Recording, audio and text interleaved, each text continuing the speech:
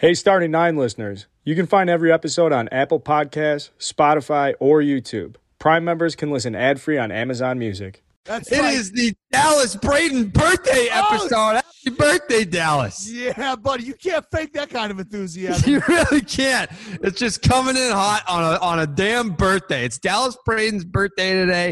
It's a lot of birthdays today, but none more important than Dallas Braden's. It's your age what season? After doing some quick math here, it is my age 37 season. 37? Age 37. Holy shit. Yeah. That's crazy. It is. I got to tell you, I didn't think I would be here. Not at 37. No. Where do you think you'd be? Well, I'd hope to still be on a baseball field somewhere. At 37, no. Left-handed, Jared. Left-handed. I mean, like, you're not Mark Burley. No, the last 3 years of this career would have been spent, like, logging 36 innings. Yeah. Like 20 punch-outs because I'm going and getting the lefty. Yeah, this would have been, like, the back end of an extension that the A's regretted tremendously. Holy, like, there's nowhere to put me. Yeah. But the fans like him. Yeah. And, he's basically a mascot. We're paying him for the jersey sales at this point. We're kind of recouping some of the costs to put him out on the field. It is what it is. You know, it's maybe you'd probably be like the first like two-way player, like not like Shohei Ohtani, where it's like he's a pitcher and a position player, but like he'll pitch and then to recoup some of the costs, he'll be on the broadcast on the days between his starts. Well, I will also be, I will just be breaking down. Like if it's a blowout, 7 runs or more, I'm allowed to just head up to the booth. Yeah.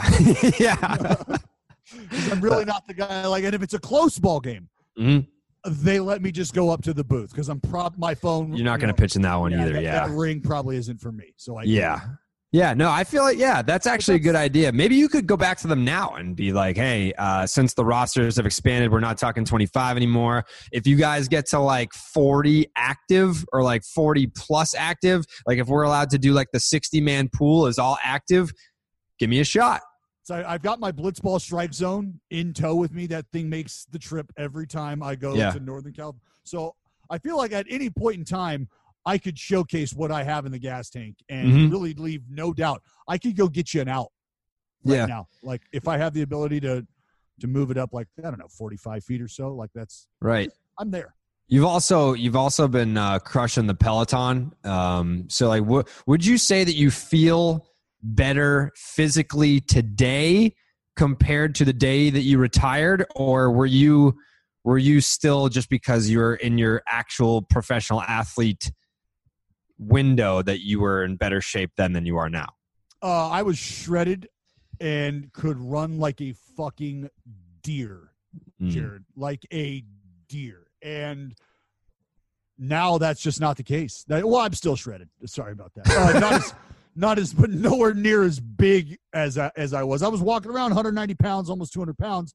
And now I'm like 175, 180, like just a little bitch of a shell of myself. So I not so much these days. Yeah. But the Peloton has really upped the game. Yeah, it really has. It has. Yeah, so I saw you puking.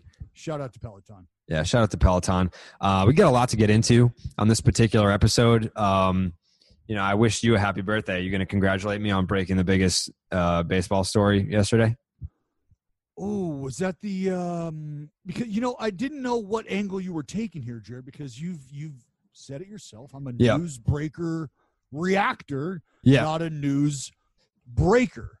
No, I agree with that. So here's let me just clarify. I'm not a news breaker, but I can break news. Sure, okay. I get it. You know what I mean? Like you're not a track star, but you could run track.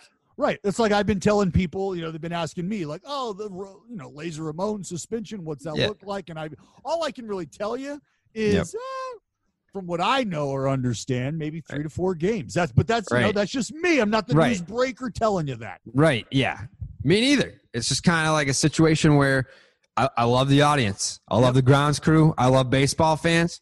So, I mean, if something comes across my way, I feel like a news breaker would look for news to break. Whereas a guy like me, if maybe this information is offered to me unsolicited, who am I to deny the audience of that information? Right. So that's where that comes from. And you do your level best. You do your homework. Mm-hmm. And you make sure that the sources are credible, and the sources I'm sure that you were dealing with are more than credible. It's almost like it almost has the tint of like straight from the horse's mouth type stuff, and that's exactly what you look for in your unbiased national baseball reporting. 1,000%. I was excited because I saw Jeff Passan break the news that he had found out from you. Yeah. Essentially is kind of that's how I took that tweet, Jeff. I'm not sure if that's how you meant it, but that's exactly how I took it was, hey, I'm Jeff Passan, pretty sweet at my job. However, completely got my pants blown off here by one Jared Carrabis. Yeah. You could say it was with the force of a rocket that my pants were knocked off when it comes to nailing this story, Joe Kelly suspension 5 years. I mean, that's how I took it. I don't know if that's how he meant it, but that's. Well, Jeff Passan, to his credit, he gets it. He does. Like the second that I saw, the second that I put the story out there, and then I saw Passan obviously gave me credit. I was like, there's no chance Ken Rosenthal is going to cite me. There's no chance John Heyman's going to cite me. Bob Nightingale, to his credit, he did. But the national guys, they fucking hate with a poison having to credit Barstool or me specifically. Anybody, they hate giving love to anybody that ain't them. If it ain't for the brand. I don't know, though, because like a guy like Rosenthal, like he's got no problem citing other like credible writers, and then he'll leave if there's like a fucking I'm gonna need that clipped off. I'm gonna need that clipped off. Go ahead. If there's other like Joe Blow, like random dudes on Reddit that had it first, he has no problem like being like, yeah, fucking Joey Bag of Donuts fucking 38575 on Reddit had this story first. But if I do it, no. He won't do that. That's because what's Joey Bag of Donuts got to do with what Ken Rosenthal is doing, right? He can throw Joey Bag of Donuts a bone, and Joe BD is Joe BD. It's not a big deal to him because that's going to be the one and only nugget he's going to unearth and give to the world. And Ken Rosenthal is like, yeah, everybody throw Joe BD here some love. Give him a shout. He's a cute fan. Love this guy. Give him a follow on Twitter. You, on the other hand, can't happen. Like no one, like not trying to give me that shine. Nope. They're trying to hold us back, Dallas. They don't want to see us win. No, they don't want to see us win. It's like trying to keep Juan Soto in the yard. It's like trying you to can't do that either. Did you see my take that I tweeted the other day about pull homers versus Oppo tacos? Yeah, don't agree. I mean, I understand. You don't agree? No, I know it's because you're wrong. A pulled homer can look significantly farther than it is, and that's where you're going, is the aesthetics, the way it just looks off the bat, the way the swing looks, the way the finish looks at home plate. Like, that's the opportunity to pose a guy up and, a solid bat flip, wherever you might be coming from that. When I think about a home run just looking tasty, I think about a home run that Chris Davis hit last year. And you're like, really, Dallas? Another fucking Oakland A's story? Here's the take-home message. He's right-handed, and he hit this ball into the second fucking deck at the ballpark in Arlington. Yeah. And he hit it with top spin. You know who else does that? Joey Gallo. Joey Gallo's left-handed, folks. And Joey Gallo only does that, Jared, if he's hitting a pull side homer. So when I see Chris Davis. You're talking about rare occurrences, though. Like, pull homers are just like, they just make you feel like when you can at least admit to this. A pull homer squared up off the bat, you can tell it's gone. Opposite field, you're kind of like, does it have a chance? Like, I'm not sure. Like, I need to know. Like, that's what gets me. That little off the bat. It's not about how far it goes. Like, knowing that it's gone on contact is what does it for me. And the only person, I'll see if you can get this, because he's starting 9 alumni. Hold on, before you even go any farther, let me say it, and then. Well, I'm going to say this. Does his name start with an M? No. Oh, okay. All right. Well, then continue. Go ahead. The only person that I can recall off the top of my head that would hit opposite field homers that you could tell off the bat were just fucking smoked and gone, and it still gave me the same sort of like jolt of energy that a pull homer does. He's a lefty. Yelly? He's retired. Who, Giambi? We didn't have a Giambi on the show. Did we not have Giambi? No. Oh, maybe I'd love to have him, though. Because we talked about, maybe that was the conversation we were having in the bar the night before. Okay. Maybe. Lefty, what, Jim Thome? Have we had Jim Thome on this? Where the fuck are you getting these names from? We've never interviewed Jim Thome. I'm thinking of all the 37 years of just frying brain cells. Dallas Braden thinks that we've interviewed Jason Giambi and Jim Thome. Never happened. Never happened. I don't even think we've been in the same room together. One's a teammate, and the other guy, I know Jim, so I don't know. I've had conversations with him. I don't know. I know him. He's in my phone book, so I think that means that we've interviewed him on the podcast. Retired lefty hits no doubter opposite field homers off the bat. Just crushes them. Wow. And we've interviewed him on this podcast. How many people have we interviewed on this podcast that have been like retired players? And retired and can just drop dick with no question like that? Yeah, no question. Like when I tell you, you're going to be like, oh, fuck. Like, oh, I knew that. Oh, my God. It's within the last year. What? James Loney? Oh yeah, that was over the phone. I was like, I remember we met him. Yeah, we I think the interview was a phoner, but we met him in person at the winter meetings. Yes. Which is also where we interviewed this person. You idiot. What the fuck? But I feel like if I had asked you this question on any day but your birthday, where you had already started drinking, and like 20 bong rips in at like 9 a.m. The answer was Ryan Howard. Oh no shit! Absolutely, big piece. Yeah, Ryan Howard, that dude, when he would hit opposite field tanks, you knew it. But he was also one of those guys where when he fucking pulled them, he yanked them, and they would go in the third deck. So this is what I was going to say, is there's a guy, alumni of Starting Nine now, who hits pull side homers, and he doesn't have a bat flip, but the way he lays the bat down or the way he finishes from the pull side, like really, Mike Yastrzemski. Yaz. Ooh. The way Yaz just, because he's short to the baseball, boom, and then just lays the bat down like it's almost like a fucking – I don't even know how to explain it. It's like maybe after a long night at the bar, you come home, you've struck out, and you're in the bathroom trying to start that skin fire, and it's been smoking for like 20 minutes, and finally you could start to feel the heat rise, and eventually you achieve combustion, and you're like, oh, it was just so quick and so short, but so worth it. That's where Yaz on the pull side homer bat drop takes me, is just like that. Oh, and it's over. But it was like, fuck, that was so worth it. Yeah, but you earned it. You You absolutely earned it. Yeah, just like those the Astros in 2017. Yeah. Earn it. Earn history.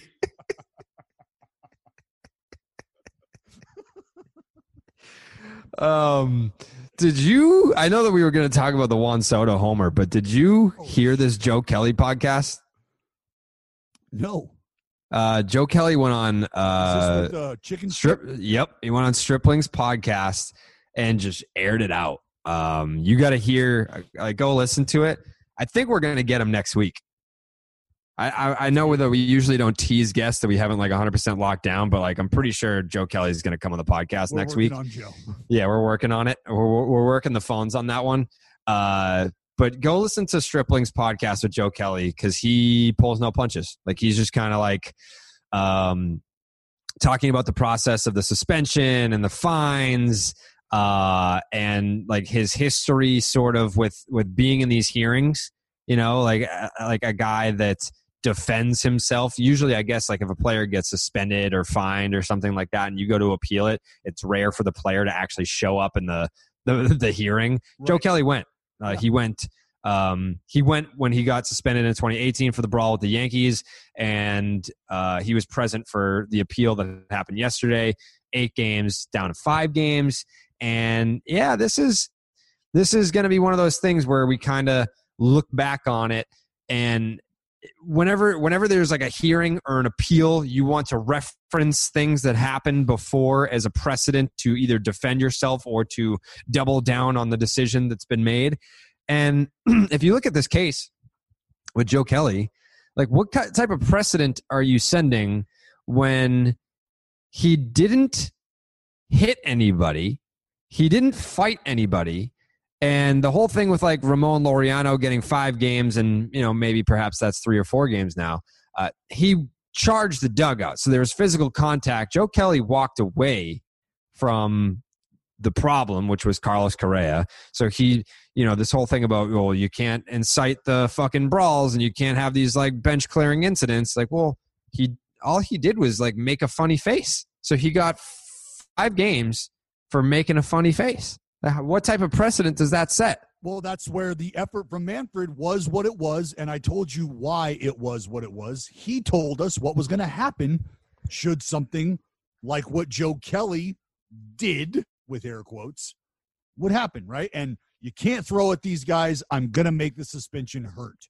I'm going to do it because if you're going to throw at these guys based on the protection I've granted them, we're going to have an issue.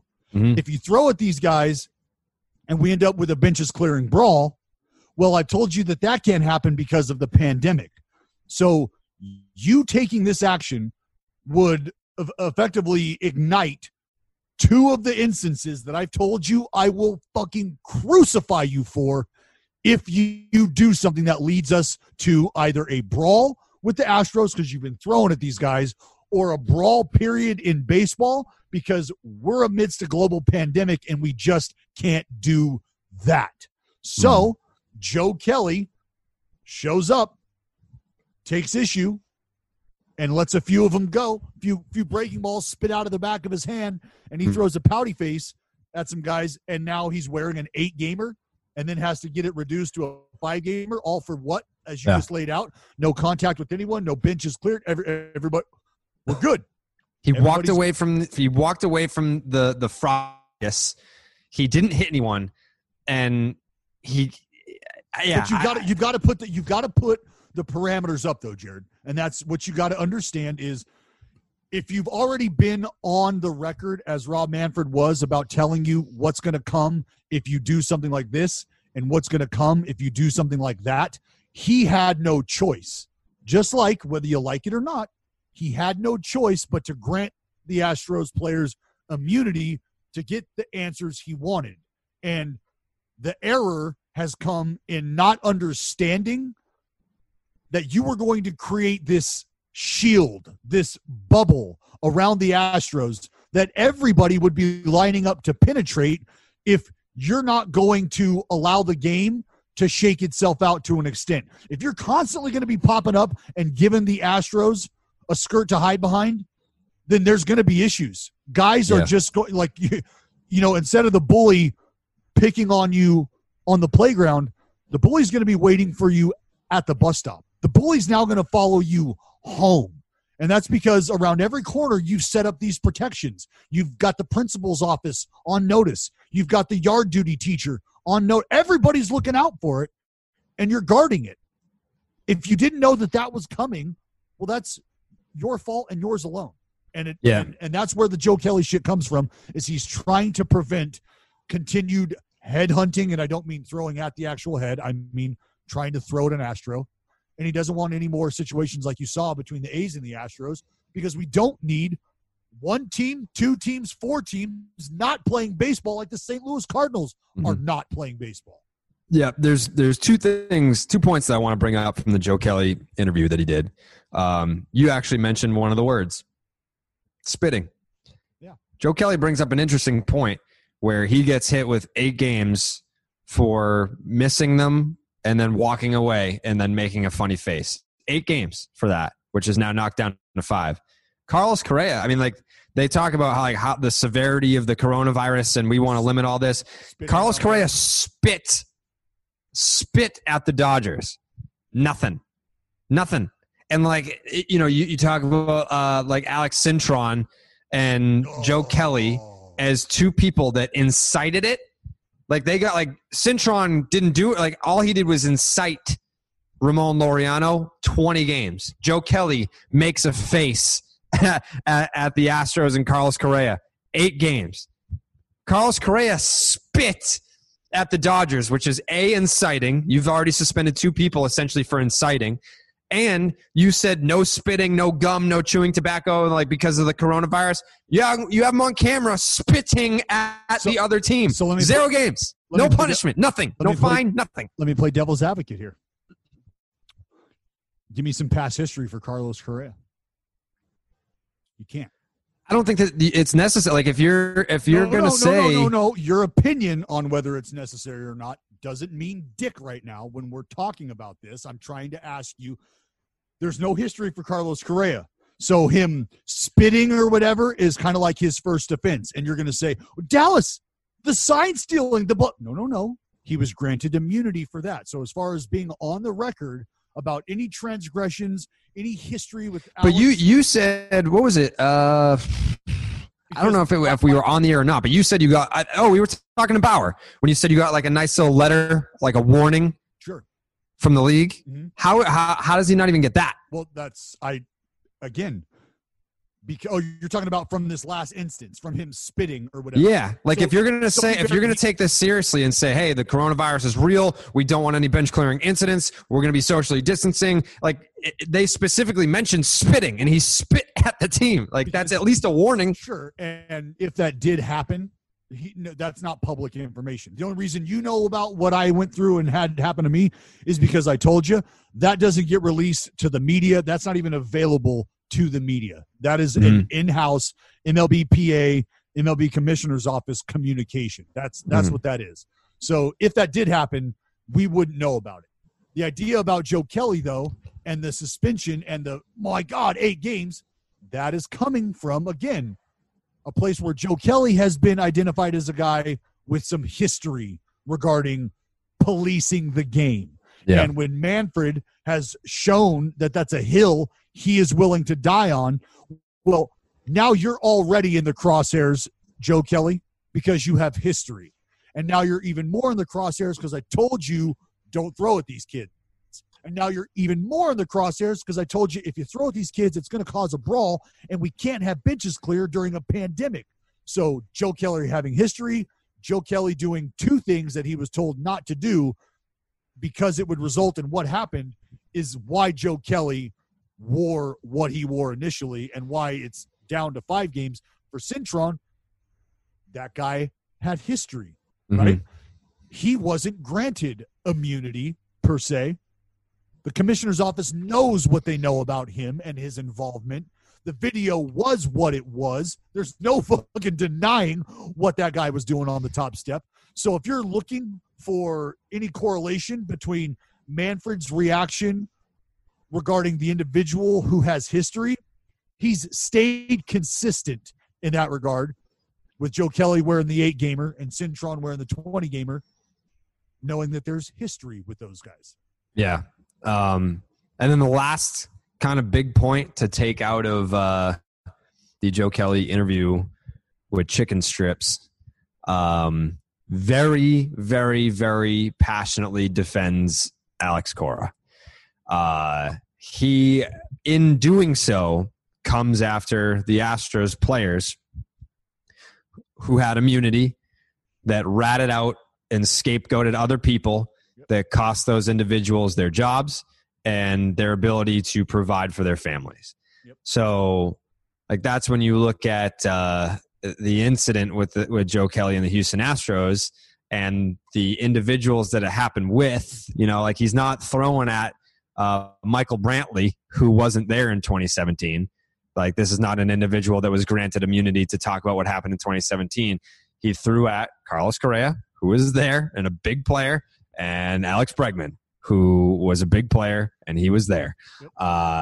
So when he's talking about this, he's like, I don't have respect for, he's like, if they have like immunity, that's fine. Like, you guys can Like he basically talked about accountability. Like if I did that, I own up to it. But these guys, they ratted out other people in exchange for immunity, and those people lost their jobs. And obviously Joe Kelly played for Alex Cora in Boston. He says, I love him like a member of my family. And now he talked about how, AC's daughter had to like change schools because she was getting harassed by people because of what happened to her dad. And like, that's fucking heartbreaking shit to hear. So you could understand why a guy like Joe Kelly, who loves Alex Cora, knows his family, would be extra upset at players like Alex Bregman and Carlos Correa, who in exchange for immunity would have to go and rat out individuals like Alex Cora. And that doesn't mean that like Alex Cora is more guilty than Bregman and Correa or vice versa. It doesn't mean that anyone's more guilty than another party. It just means that in Kelly's ethics, they reflect a way to be like, if I did it, I'd own up to it, I'd talk about it, versus like, hey, I'm just going to rat out other people so I don't get in trouble. Yeah, he's explaining to you the dynamic of that relationship and how you would feel if Alex Cora was allowed back in baseball along the same timeline that Alex Bregman and Carlos Correa and other individuals were allowed in baseball. We wouldn't be having this conversation because Alex Cora would have the ability to do what these other individuals are doing, which is earn that living. Mm-hmm. And they would be the same because they're in the same boat as far as who offended, whether it was the player that was receiving the benefit or it was the coach who was receiving the benefit because of the production of the player. However you want to look at that, they're all as guilty as each other. Mm. The unfortunate part is there's individuals that are paying the price for, and look, you know what happens is people hear things. People don't like the way that they get painted into a picture. People don't like that kind of stuff. And that's what happens when you do things that garner that attention. You make peace with it and you got to move on. And I think Alex Cora has done that to an extent. You hear things still might fire you up. You still might have opinions about them. But that doesn't mean that guys have the free reign to just hammer individuals and leave individuals out in the wind. And I think that's where Joe Kelly's coming from, is he feels like guys like Alex Cora, who had to fall on the sword, though just as guilty as other ones, are paying a steeper penalty for that. And that doesn't set well with guys. That just doesn't. And you need to understand that. Right. And there's extra incentive to be upset when you're Joe Kelly and the team that you were on in 2017 when the Astros were cheating, that Red Sox team got eliminated by the Dodgers. That's why John Heyman's a fucking idiot when he was like, Joe Kelly wasn't even on the Dodgers in 2017. I said Dodgers, but I meant Astros. John Heyman said Joe Kelly wasn't even on the Dodgers in 2017 when they got eliminated by the Astros. No, but he was on the Red Sox who got eliminated by the Astros. And then he also has the personal relationship with Alex Cora, knows what's going on behind the scenes with him and his family. So of course he's going to take it upon himself to exact revenge. Like that's the type of guy that Joe is. Like Joe is the type of guy that will take a bullet for you if that loyalty is a two-way street. And with AC, it's a two-way street as it pertains to Joe Kelly. So I think that's just what you saw there, is a guy that was like, all right, fuck these guys. And he took action. And now he's sitting out for 5 games, which, by the way, that sucks because he's already on the injured list and you are not allowed to serve your suspension. Yep. You cannot serve your suspension while you're on the injured list. So Joe Kelly essentially is looking at 10 days on the injured list, 5-game suspension. So he'll basically be gone for 25% of the season. So Alex, when you're listening to this, Joe loves you. That's what it is. I mean, it's I'm sure you'd do the same for me, Dallas. Would you? That's a question that none of my teammates have ever had to ask. Yeah. You'd light someone up with all that 86. I'm the teammate. The guys are like, no, we'll get somebody else. Like I know. Yeah. We appreciate the willingness to, however, We need to send a message. We want it to mean something. Yeah, we want it to actually. We don't want that guy to just catch it and throw it back at you. Yeah. So this is more about protecting you. Right yeah. Aaron Judge, the fuck's going on, Booney? What are you doing over here, Booney? The standard. Just hockey, be honest. The standard hockey injury update, right? Yeah, lower body tightness. Well, can you be a little more specific? Yeah, when I say lower body, I mean his entire fucking lower body. Like would start at the hips, will go down to the quads, all the way through the hammies, down into the calves. Yeah, so essentially, Aaron Judge, the centaur, the human side of him, feels great. It's the lower half. It's the horse part. The horse half that is just not doing well right now. Yeah. So the Yankees had an off day.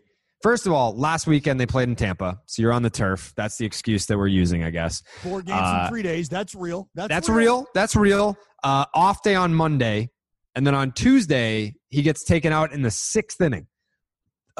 This eventually, I think it was like a 9-3 ball game or something like that, and it became 9-6 at the end. So it was very much like a winnable ball game for the Braves. Aaron Boone takes Aaron Judge out of the game. Then after the game, it's like, yeah, we're just resting him because we had a big lead and we played in Tampa over the weekend, and the turf can really be tough on the lower half. And then lineup card comes out on Wednesday.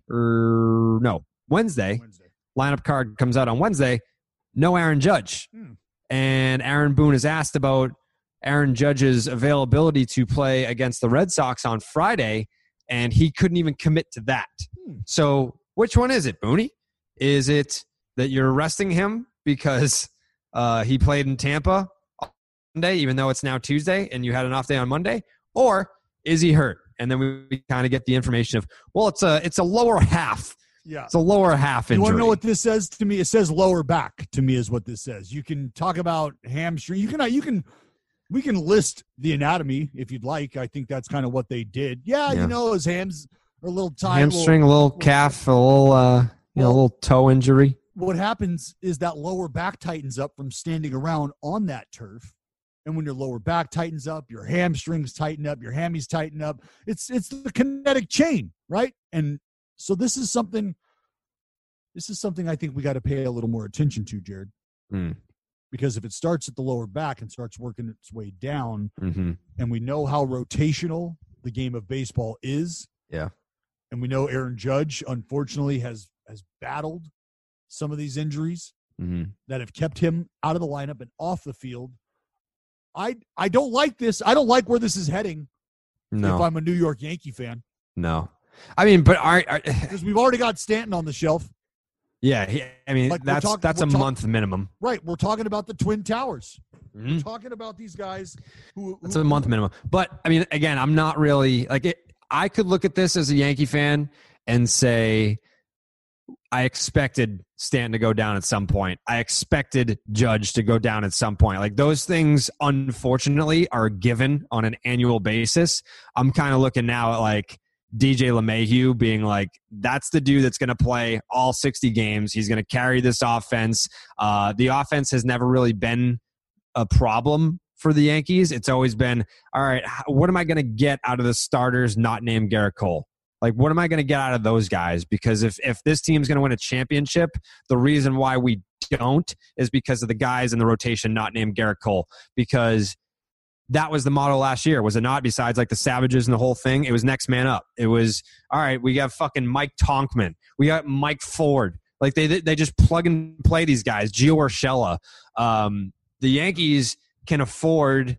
They have an embarrassment of riches where they can lose Giancarlo Stanton, who hit 59 home runs a couple of years ago. You can lose that guy, no big deal. Aaron Judge sets the rookie single-season home run record. We can lose that guy, no big deal. Then you just put someone else out there. They call up Clint Frazier, fucking bang, home run, first game. Like they have an embarrassment of riches offensively to be able to absolve and absorb these injuries. I'm still looking at the rotation. I'm not sold on it. The bullpen is nails, whatever. But yeah, and you, is it wrong to say that you expect both of those? Like everything that has happened to this point has been expected. The offense is still going to be great. You expect the Stanton and Judge injuries, like those are inevitable. Those are just going to come. It's just a matter of what point in the season you're going to see them, and the question marks in the rotation beyond Garrett Cole. Everything box has been checked like less than 20 games into the season. Yep. No, there's really no other way to assess the Yankees. That is their reality right now, and that's why you see the question marks around Paxton. Velocity. Stuff. What are we getting? Guys are getting excited when he pops 94s. It's everything that you know the Yankees to be, and it's all right there in front of you. If the lineup is going to have any success, it's going to be due in part to either the two guys that are out of the lineup right now, or to the, as you said, the next man up mantra succeeding. I think they ran out of that magic dust if that's what they're relying on this year. I'll say that. If the Yankees are relying on the next man up to just carry them through, not going to happen. I can't agree. And I know that I'm gonna sound like a Yankees honk, but that's just not the case. Like Mike Ford, like who the fuck is Mike Ford, right? But he's a professional hitter. He comes in there and he just gets the job done. DJ LeMahieu wakes up and pisses 3-hit games. That's just what he does. Mike Tonkman, he just delivers in the clutch. Like these are guys that, like in Gio Urshela, apparently according to A-Rod, is the best third baseman in Major League Baseball. Where the fuck did he come from? So, yeah, you want to say next man up. Like usually when you hear that mantra from a professional sports team, it means like, fuck, the intended players are done, and then the B players are coming in. Well, guess what? The Yankees' B players are a lot better than some of the A players out there on your teams. But those guys showed up last year. That's my point. And they almost got to the World Series. Outstanding. But they were the replacement guys or whatever. They were the plug-and-play guys last year. You're not. Now you're not those guys.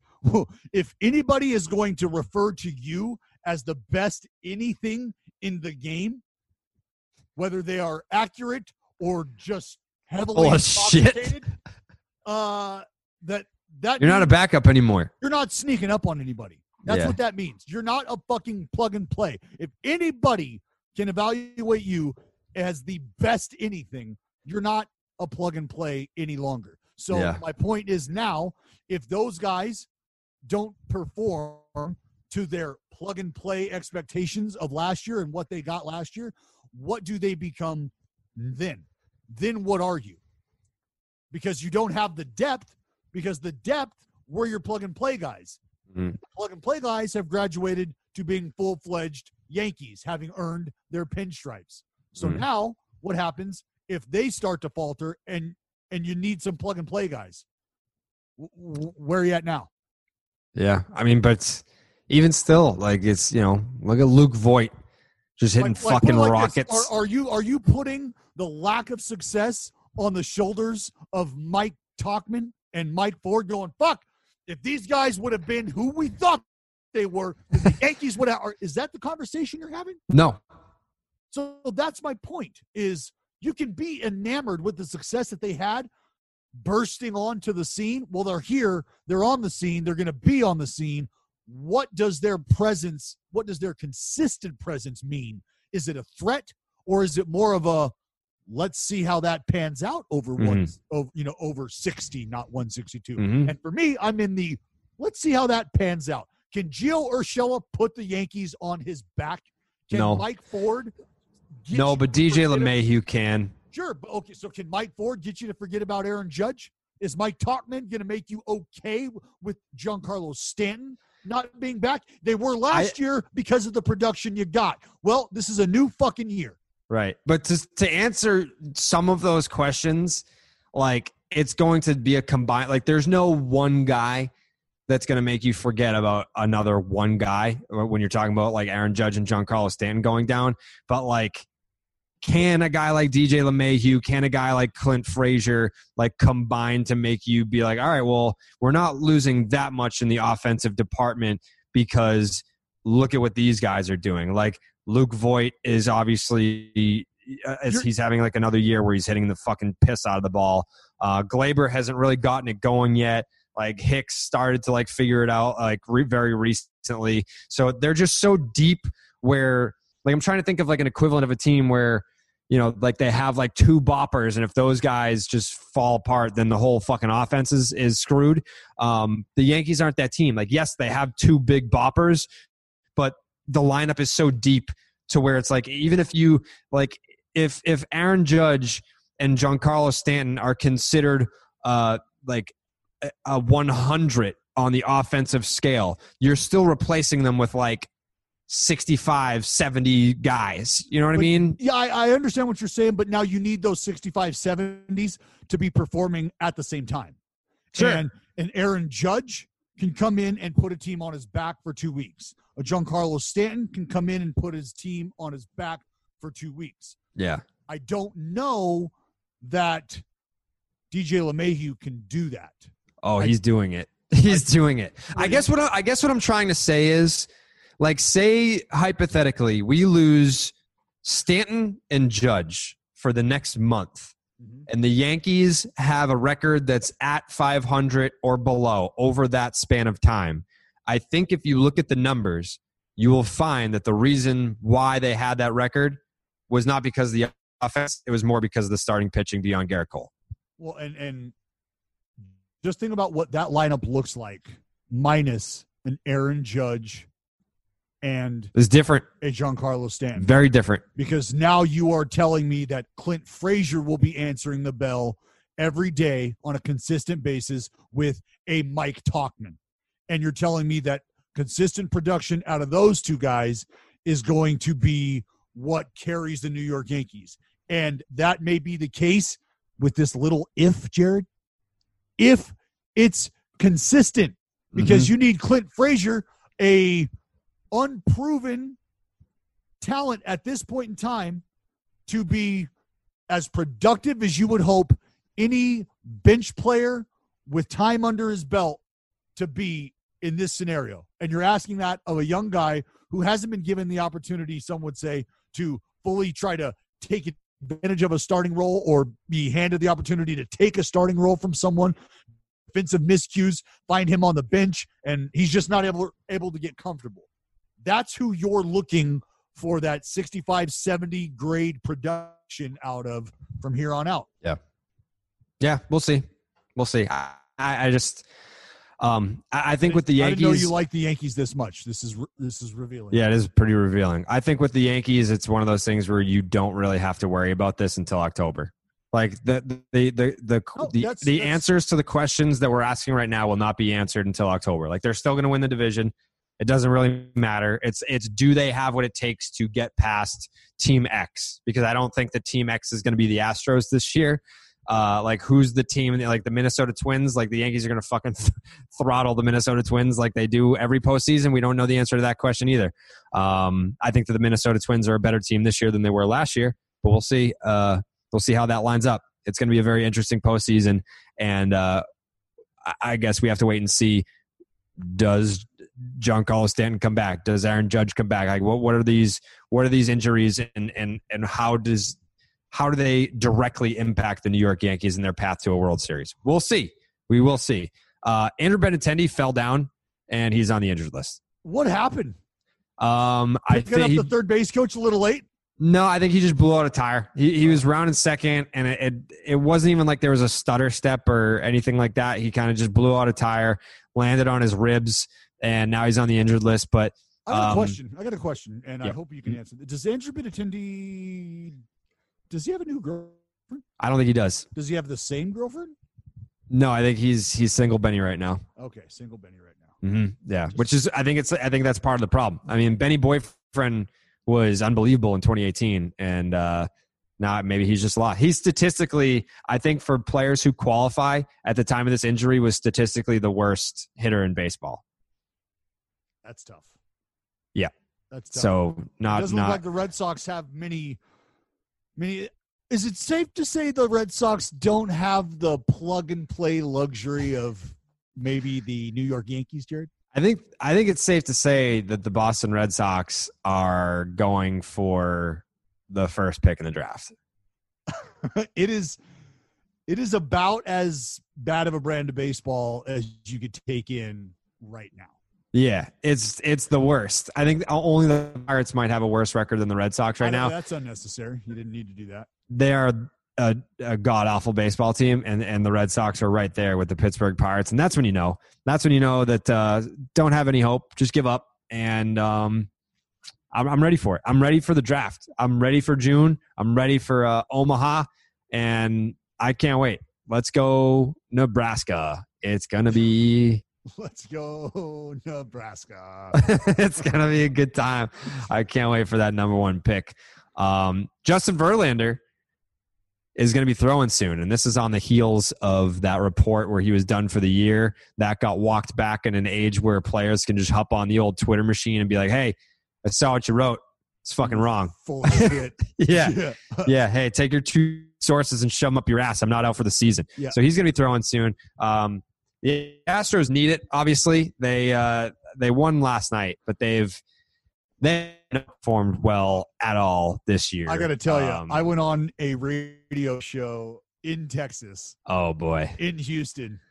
And the producer told me before, he said, hey, have some fun. Be you and have some fun. And he said, bring the hate. And I said, oh, that's easily done. Not an issue. Not an issue. No problem. Yeah. No problem. And I made it very apparent very quickly that they're just not who you want them to be anymore. That could change with Justin Verlander. Justin Verlander is a guy who could very well change the narrative of your ball club should he, 1, be on it, and should he, 2, be healthy. And that is what I said the minute Justin Verlander went down. Was what did we talk about? Is he going to be here for the season? Nope. Does it look like it's looking good for the postseason? Should they be there? No. But you know who will be there for the postseason? Should that be a thing? That's going to be Justin Verlander. He is going to do anything and everything he can to get himself back and be ready to help his club should they be able to fight and get to a spot when this is all said and done where they have a chance at another ring. Justin Verlander is not going to let that go by on his watch without him doing something about it. But I told the Astros, or I told the radio host, I said, who do you think you are, though, without him? Like, you can't – you're not confident in what you're running out there. They're Superman without the cape. And I know that because you're asking me what I think and how I feel about your club without a Justin Verlander. And you're doing that because you know who you are without a Justin Verlander. Mm-hmm. You know you're not a threat. You know there's nothing really for anybody else to worry about because you're watching Zach Greinke hand the ball to Lance McCullers, hand the ball to Tyler Rogers. There's, this is maybe that's what you're talking about, Dallas. Is this that point in the rotation? Is this that point in the bullpen that you're talking? Yep, this would be that point. So I'm all for Justin Verlander mounting this comeback. I'm all for him playing Captain Save-A-Ho. You need him to. Baseball needs the bad guy, and it's almost weird because like the Yankees are considered the bad guy. But you need the bad guy to save you from the bad guy. It's almost like the Astro, like because we've already seen this twice now. We've seen a showdown of the Yankees and the Astros in the American League Championship Series, but who does America want to see in the World Series less? It's got to be the Astros, right? So you almost like, do you have people that hate the Yankees rooting for the Astros or vice versa? Like, what's the lesser of two evils? I think the lesser of two evils is the Yankees. And that's just because. Really? Absolutely. I don't know. I think especially like what the Yankees represent, like we shave our beards and we fucking wear pinstripes to work and we're business and like that's what people hate. Like and they, like spending $350 billion on Garrett Cole, where you got people out of work. Like what the Yankees represent is not what like blue collar America can get behind. But they also don't like what the Astros did. I think they would want the world to explode before they actively rooted for either one of those teams. They want the Yankees there because look, everything that you've just described about the Yankees, though, are things and characteristics of their approach that we have all come to accept that are just like the sun rising and setting, Jared. The Yankees will spend top dollar on top free agents and laugh at you for having an argument about how their championship wasn't homegrown. They don't give a fuck. The banner hangs just the same to them, as it should anybody in this day and age. So if you're asking me who do I want to see in a World Series based on what it could do for the fans and I think the fans want to see a Garrett Cole on the big stage, and they would love to know that the Houston Astros have missed out on something that they feel they cheated baseball fans and teams out of during their run, which was championship compensation, championship attention, the stardom that comes with it. There's a lot of things, Jared, that you just can't give back that the Astros gained during that run. And there's a lot of people who are just not willing to cast that aside and sweep that under the rug and be okay with it. They're just not. Yeah. I guess we'll see. I mean,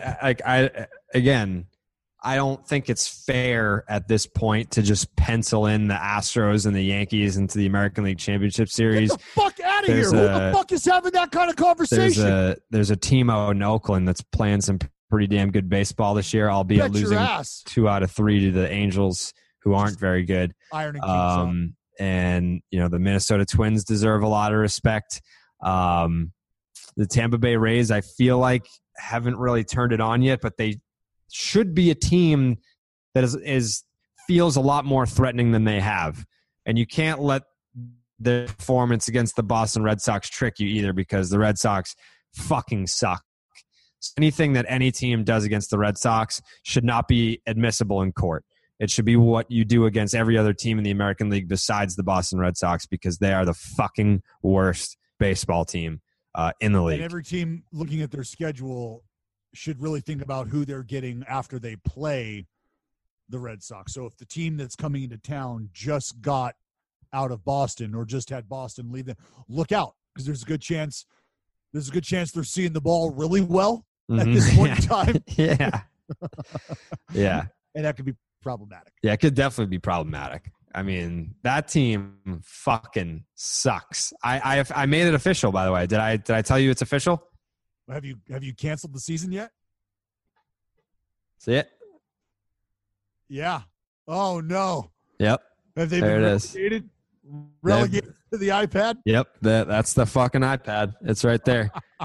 I don't want to hear the broadcast. I don't want to see what's going on. Like, I barely want to see what's going on. Like, you don't deserve to be on a fucking television screen. That's how much of an embarrassment. I actually, you know what? I'm going to put them on tonight, but it's only to watch Tyler Glasnow throttle that line. Shove it up their ass. Yeah. We should do a day where I'll watch the Red Sox for you, and I could just tweet you like just what's happening. Yeah, just kind of what's happening. I would love if you could do that this weekend, but I got to get on a fucking train to New York City to do a live stream for Garrett Cole shoving his fist up my ass on Friday night. Like, I don't need that. Like, why? Like, you really need me to go all the way to New York for that? It's a one-night trip. It's not even like I'm staying for the weekend. I'm literally getting on a train Friday morning, going to New York City, doing a live stream at Barstool headquarters Friday night for Garrett Cole to put his fist up my ass, and then I'm getting on the first train Saturday morning, getting the fuck out of that godforsaken city. Oh, Jared going all the way to New York to get a fistful of coal shoved right up his ass. Yeah. It's not even Christmas yet, Jared. Yeah. Santa Claus gonna tickle that anus. It's one of those things where, like, I'm still paying my debt to society for 2018. Like, that year was just too good. And, like, I'm happy to do it. Like, 2018 was so good on every level imaginable. Like, it was just a dream scenario that I am fine with getting fisted by Garrett Cole for one night on camera just so that I can keep those memories from 2018. Well, I hope you've got a Theragun to iron out some of those bumps and bruises you're going to be accumulating. That's a tough. I do have one, yes. Garrett Cole is a large human being, and a fistful of coal up your ass, Jared, you could very well end up in the same position as old Aaron Judge with some lower body tightness after your fistful of coal gets rammed up your anus. Should that happen, I highly recommend Theragun CBD. You're going, Dallas, Theragun, the same Theragun that, hammer out the Yes, that same Theragun. From tight muscles, tough workouts, these are all signs of aging. We get it. But to simply making it through each busy day, we can all understand what it feels like to be tense, sore, just not your great best self. We also understand that everyone can benefit from CBD products, especially TheraOne's CBD products. This product was started by Jason Wersland. TheraBody exists to provide you with the best scientifically validated natural solutions to help soothe your body and relax your mind. Natural, folks. It started with the revolutionary Theragun percussive therapy device. That's right. This thing is just like a hammer for your muscles. It is amazing. I swear by it. I have two, and I buy them for Christmas gifts because you want to put a smile on somebody's face, let them know that you love them.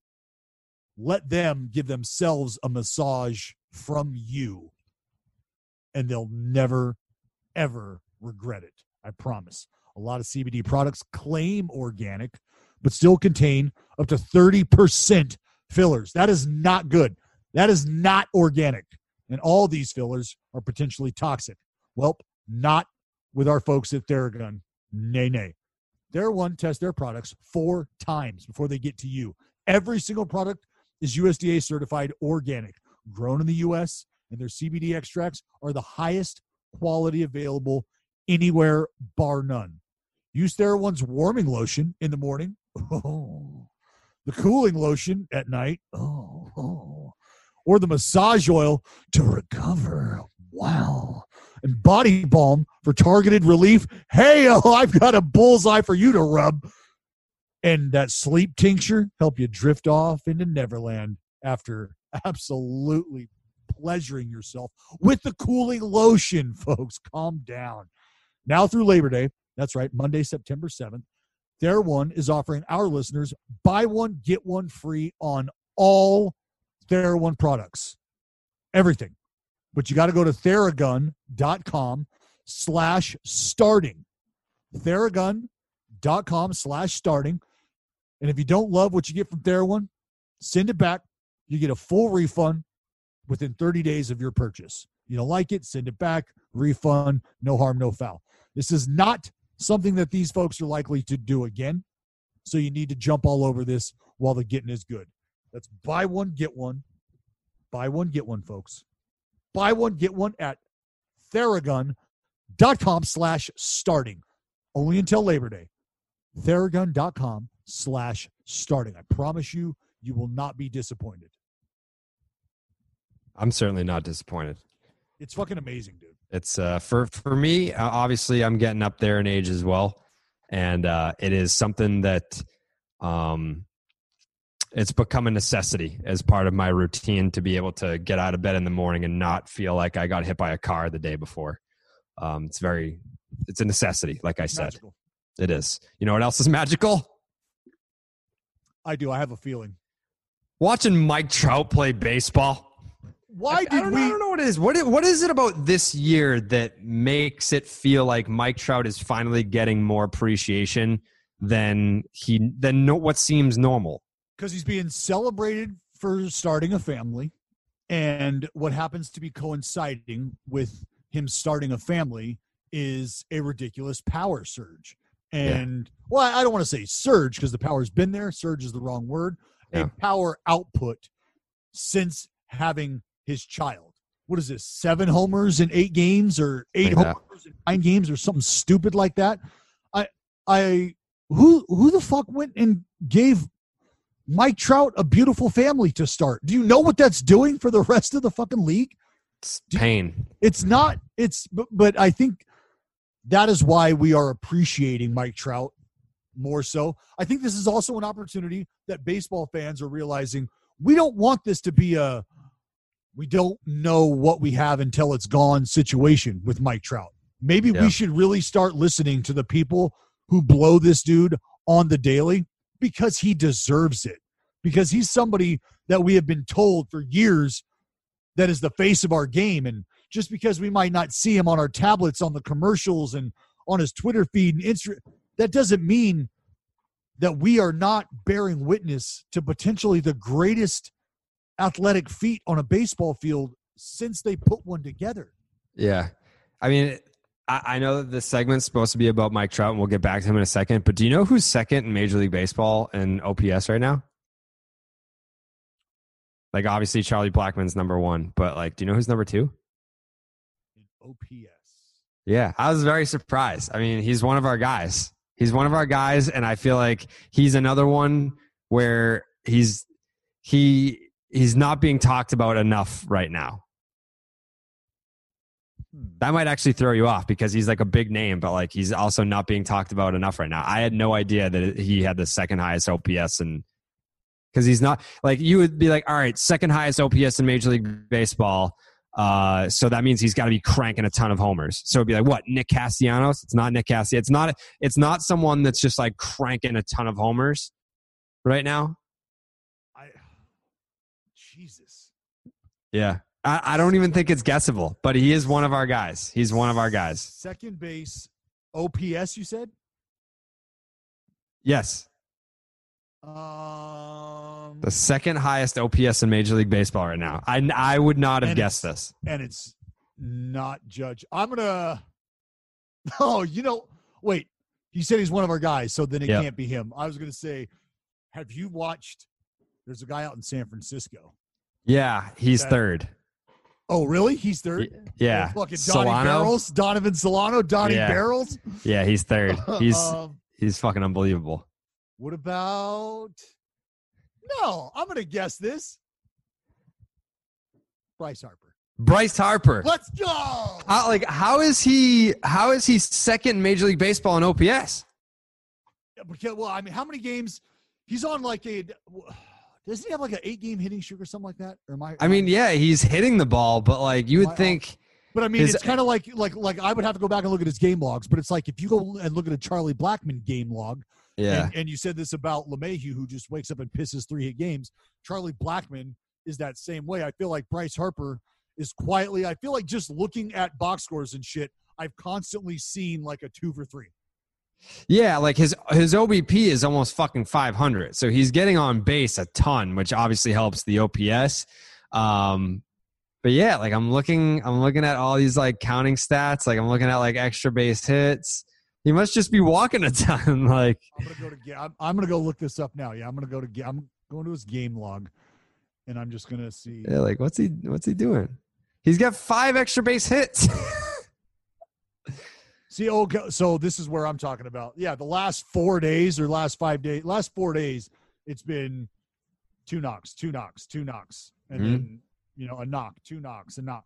So it has, but how many fucking doubles? What? He only has 5 extra base hits total. 4 homers and a jack. Yeah, 4 homers and a double. He has 1 double.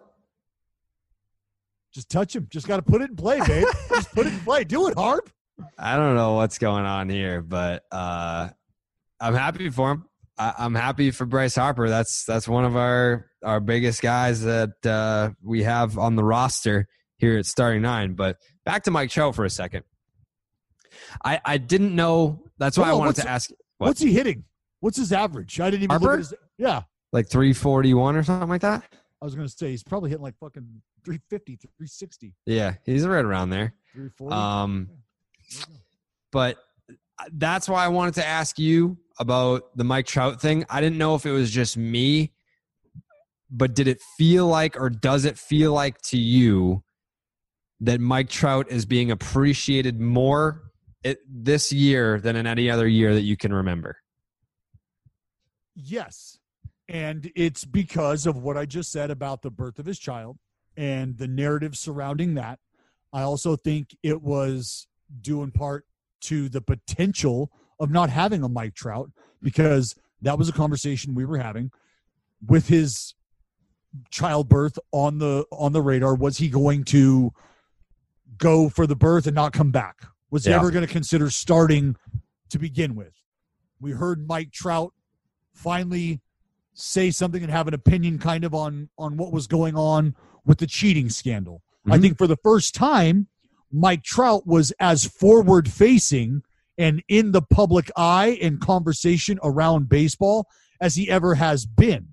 And I think that got people's attention as well. Like, because And I said this during the show that we did with Momentum. When Mike Trout speaks, you listen. And it's because you're not sure. Maybe you're interested in his Instagram workouts. Maybe you're interested in life for Mike Trout away from the field. But because you don't know much about that, and because he doesn't ever really say much in regards to the climate of baseball, because he's just so much better than everybody, when he does say something, it's kind of like somebody has stopped and they're fed up with watching these two idiots fumble fuck this thing. Let Mike Trout come over here and show you how to unlatch it, where to put the whatever, and now everything falls into place. And that's what I think we got this year is Mike Trout started talking, people started listening. And now Mike Trout is doing Mike Trout shit, and the people who are listening are like, yo, has this dude always been this good? It's like, yeah, and it's only getting worse for the competition, better for us, so strap the fuck in. What would you put the odds of starting 9 landing Mike Trout at some point? Above 50%. Ooh. Above 50%. I'll look, I just I'll say this. Time can heal some things. Time can change some things from what I gather. That's just from what I gather. And I feel like, as Mike Trout tends to be appreciated maybe on a different level, I think it's safe to say that there's some other folks that become appreciated because maybe it's the opportunity to have the curtain peeled back on some guys and realizing that, you know what, that actually all that did was make other people fall in love with this guy. All that did was change the opinion of this guy for some other people. So really, I'm not seeing any negative. I'm not seeing a downside here to opening up and sitting down and talking shop with some guys who I know love the game the way I do and appreciate what I do for the game. And I think there's an understanding now, slowly but surely, what that can do for a guy, even if he's somebody who isn't worried about the outside opinion of, lay baseball fans or your ravenous baseball fans. There's an understanding, Jared. There sure is. And I also have an understanding about your fertility because you, Dallas, are a 2-time confirmed sex haver. Like that's on the record. Like we know that. Between me and Mike Trout, we know our soldiers march. Yes. I mean, like that sperm count is strong. Yes. But if I wanted to find out, because like I don't have like a way to confirm that, like with another human being, is there a way that I could maybe kind of figure out if I'm on the same level in terms of sperm count? There is. And I'm glad that this has come about because if you think about the alternative, that's a hell of a way to find out. Yeah, it really is. Like I think about Lil Wayne and I think about that verse, anticipating that late text. Yeah. That, oops, I think I'm late text. Yeah. Like you don't want that text. Yeah, you don't want that. And there's a better way, like pull-out game, maybe not so strong. Yeah. You don't have to wait for your partner to piss on a stick and put your entire life in perspective for you. Because it's like toothpaste, folks. There's no putting it back in the jar, if you know what I mean. So if you want to find out if you are on the range firing bullets or firing blanks, I've got a way for that to happen. And it's very easy. Yeah, I know what you're thinking. You're damn right it's easy. I can take care of business all on my own. I don't need much help. But sometimes, and really up until now, you've had to go somewhere. You got to get in your car with that kind of mindset, show up to a building, talk to people, and then go off in a room and start a skin fire to figure out if you can be a patriarch or not? Well, that feels archaic. That feels old. So Daddy's come up with something. A very easy way to go about this. Very discreet way to go about this. Do you know that 1 in 7 couples experience infertility, that means 1 in 7 of us, is how I'm reading that, are going to struggle to start a family and really not know why. And men are responsible for half of all known infertility cases, which makes sense. It's a 50-50 endeavor, folks. 1 in 10 of us are infertile. We won't know that. We'll never know that, maybe, unless you do your homework. And Daddy is here to help you do that homework. It's here to help normalize the conversation about finding this kind of shit out. Look, this is important. Even if you're 18, 19, 20, you've been thinking about having a family, you want to make sure that that's something that you can actually plan around and you can do. And it might not be important to you now, but it's going to be important to you later. And if you can have that information now, it's kind of like having answers to the test. Because then from there, you get to realize, you know what? Her, she's somebody I could circle the wrong bubble on. Her, she's somebody I could fill out the wrong bubble on. Like, you just want to know that. And Daddy helps you know. That's the best part about it. They've developed a high-tech, at-home sperm collection kit that allows you to test and store your sperm right there at home. Like, not even in a tube sock, Jared. You put it in the fridge, you're good to go. All without leaving the comfort of your own home. You get your results within 24 hours. So they get your sample, 24 hours later, you figure out whether or not you can be a dad. That's pretty damn quick. These services, do you have any idea how much this shit typically costs, Jared? How much? They usually cost thousands of dollars. Thousands just for you to jerk off in a cup, save it in somebody else's refrigerator. Thousands of dollars for that. You're thinking, what? I've plastered many a bathroom floor free of charge. They're going to charge me for that? Yeah, a ridiculous amount. But don't worry. Daddy's got you covered because their at-home collection kit, a lab-tested fertility report, free overnight shipping, and a free year of cryogenic sperm storage. It's all for $200, Jared. $199 with an option to store sperm. So you're able to negotiate a contract with options here. You got an option for you and your boys, your future boys, or your future girls for $99. Year after the first free year. That's amazing. No hidden cost, no fees to store your soldiers. And because Daddy are huge fans of Barstool, standard, they're offering you, that's our listeners, a limited time offer. And this offer is banging, folks. Banging like you and yourself in that room. For any new customers coming out right now via the podcast, we're providing $50 off your purchase. That's right, $50 off the Daddy Kit. So go to daddykit.com, DADIKIT.com. That's Daddy Kit, and insert the discount code STARTING50 and check out your order today. It's the best way to go when you're trying to put answers to those questions you've been having. I promise you. Don't wait for the stick. Don't wait for that test. You control the testing environment, gentlemen. You control the testing environment. It's time that you take that matter in your hand and put matters in your own hands. You know what I'm saying? That's how you do it, Jared. That's how you do it. You know what's one thing that's been pretty cool about this season is, obviously our reach within the league has gotten bigger over the last year, and our little black book of guests has expanded exponentially.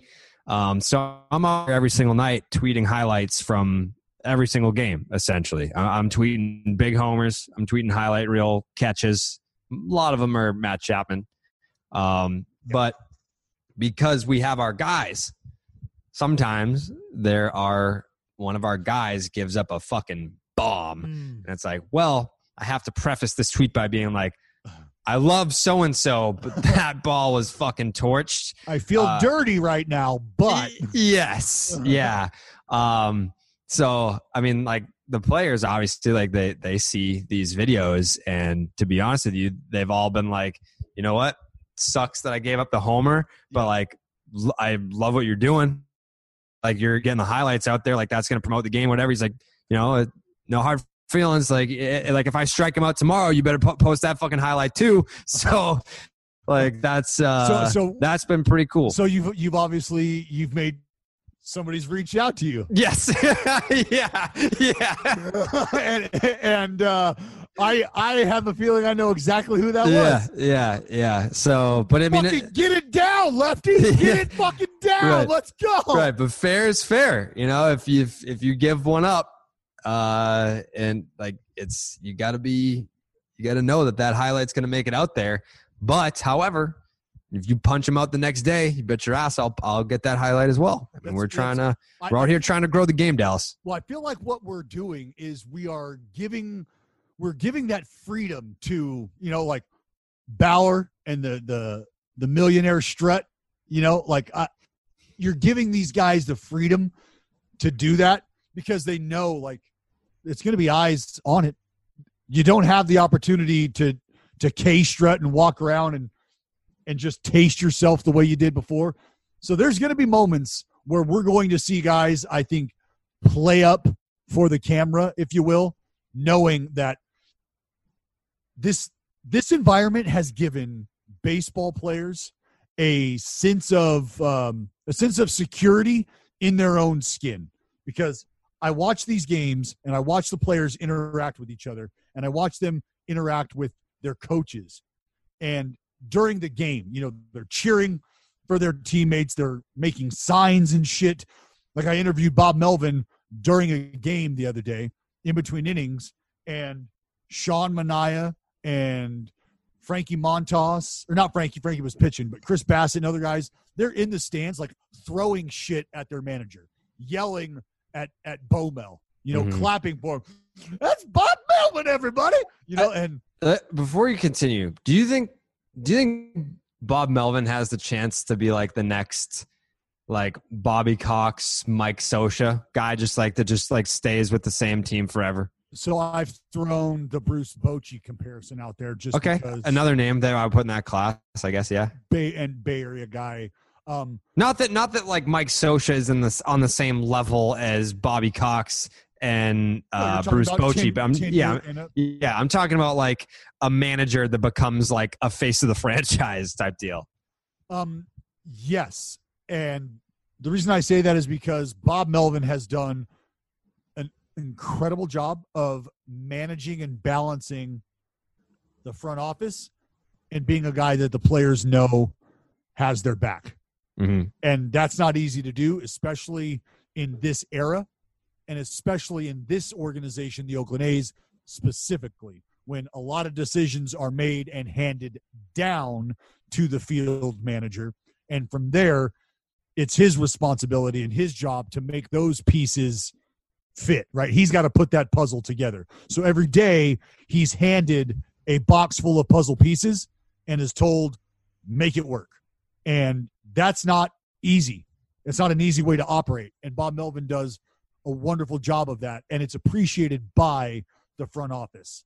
And the fan base loves him. The players love him. So if he wants to, the Oakland area and that organization could be his, I think, for as long as he would like. Yeah, I love that. It's such a great fit. It really is. We got to play a little buy or sell right here. I'm into it. Juan Soto will end up as the best position player in Nationals/Expos history. You buying or selling that? Damn. You said position player? Yes. So better than Bryce Harper, better than Vladimir Guerrero Jr. Yeah, but these are all young cats. Like, you got to think about what this team looks like, what the history of this team looks like. We're talking guys like Andre Dawson, right? We're talking guys like fucking Gary Carter. We're talking guys like Vlad Jr. or Vlad, not Vlad Jr. We're talking Vlad, Papa Vlad. So I'm going to say, oh, damn, era of free agency. I'm going to say no. No. But I'm going to say, as he sits right now, he's already in that conversation. No? Yeah. Is he not? Or he's definitely in the conversation for sure. Well, but you know what? Let me say this. Like Vlad didn't win his MVP until he left for Anaheim.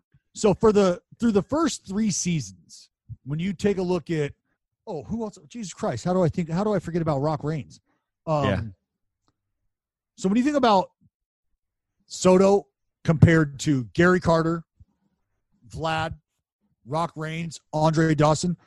Think about this. Through their first 3 seasons, which is what Juan Soto has accumulated to this point, he leads all of those men in home runs, runs scored, on base percentage, OPS plus. Oh, Larry Walker. Yeah, in that conversation. But I think I like maybe these other guys over Larry Walker. He's a hofer. I know I'm not. Well, so is Bud. So is Vlad. Yeah, but I think he went in with an Angels hat. So is Tim Ray. That's fine, but he played on this team, and for this exercise, I'm giving you the numbers over their first 3 years, which is where these individuals spent their time in the same organization. Uncle Cliffy. Yeah, a little bit of a chasm there between Uncle Cliffy and some other guys. But he has produced the 3rd highest WAR out of those guys to this point through their first 3 years. 7.7 WAR. So, yeah, he's in the conversation, but no, I don't think it ends up that way. But you don't think it ends up that way because he'll leave for free agency and sign somewhere else and not have the chance to really surpass these guys on the Nationals Expos Mount Rushmore. Yes. Yeah. It's not because you don't think that he'll end up having a better career than players X, Y, and Z. Correct. I'm paying attention to the detail. Yeah. I'm going to buy it. I think, if they're throwing out $300 million at Bryce Harper as sort of like a, hey, we're just letting you know that we're making an effort, but we don't actually want you to take this offer. Juan Soto's the guy that you do make the legit, like, hey, we want you here forever type offer to. Well, what do we got? We got 5 years until we get to that point, don't we?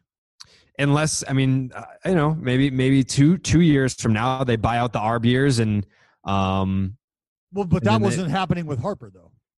No, it wasn't happening with Harper, but I think there's a difference. I mean, Harper being a Boris guy, shout out to us Boris guys out there. I think that the Nationals were probably under the impression that there was no chance that Harper was going to sign anything before free agency, or at least at the time. Like if you're a pre-ARB guy, maybe Soto's different. I don't know. Maybe they legitimately make him an offer that he can't refuse, kind of like what happened with Mookie Betts. I mean, players change their tone. I haven't heard Soto talk about free agency whatsoever. I mean, obviously it's a little soon for that. Like with Bryce Harper, we were talking about Bryce Harper's free agency when he was 16. So it was a little bit different of a case there. Same organization, but a much different player, much different situation. But with Juan Soto, I mean, like, it's same with the case of Mookie Betts. Everyone was saying there's no fucking chance this guy takes a contract extension. He's going to free agency. There's no chance that you can sign him before he gets to free agency. And the Dodgers just made him an offer he couldn't refuse. And I think the Nationals are an organization that can afford to make Juan Soto an offer he can't refuse? Yes, I do believe they are. And is Juan Soto the type of player that you invest that type of money and that many years in at this stage of his career? I do believe he is. I think that it's like him and Acuna. Like, who else are you backing up that type of money truck for? Pre-ARB or pre-free agency. Those are the guys. I got a name for you. Matt Chapman.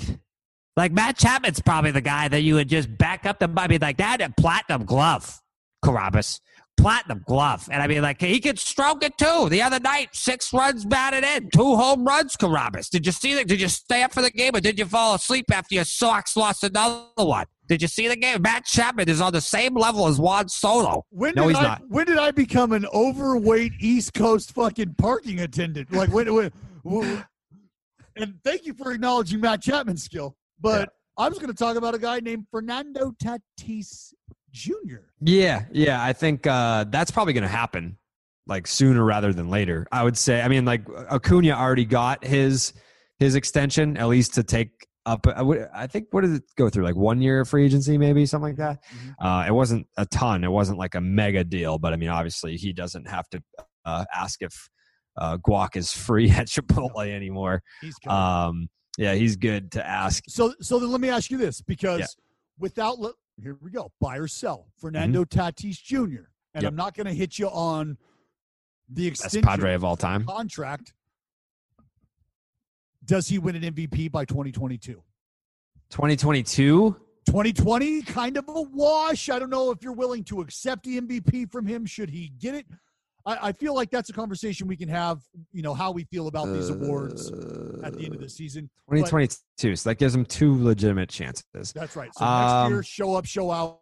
Next year, show up, show out. That would be 2020 year or 2022. That would be his MVP season. So what? Yeah. Because, I mean, like, it's not like there's no Mike Trout of the National League. So, like, there's a lot of parity. There's not? No.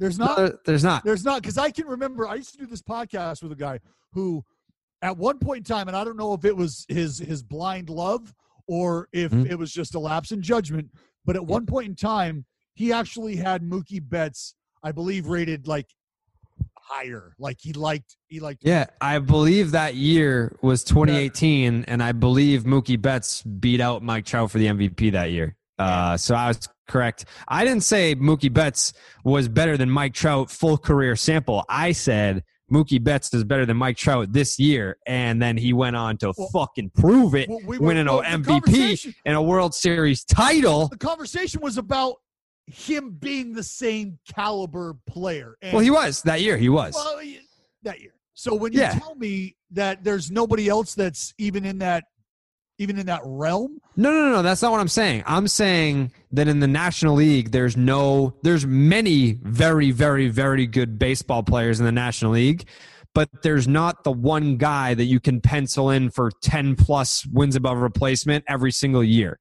Like, you're going to have your Bellingers, your Christian Yelich's, you're going to have now your Mookie Bettses of the National League, Acuna, now Tatis. There's a lot of very good talent, but there's no one guy that you can just pencil in as like, all right, this guy is obviously going to beat out everyone else, so who's going to be the best player not named X? You know what I mean? Like, any one of those guys that I just named on any given year for the next 5 years could win the National League MVP.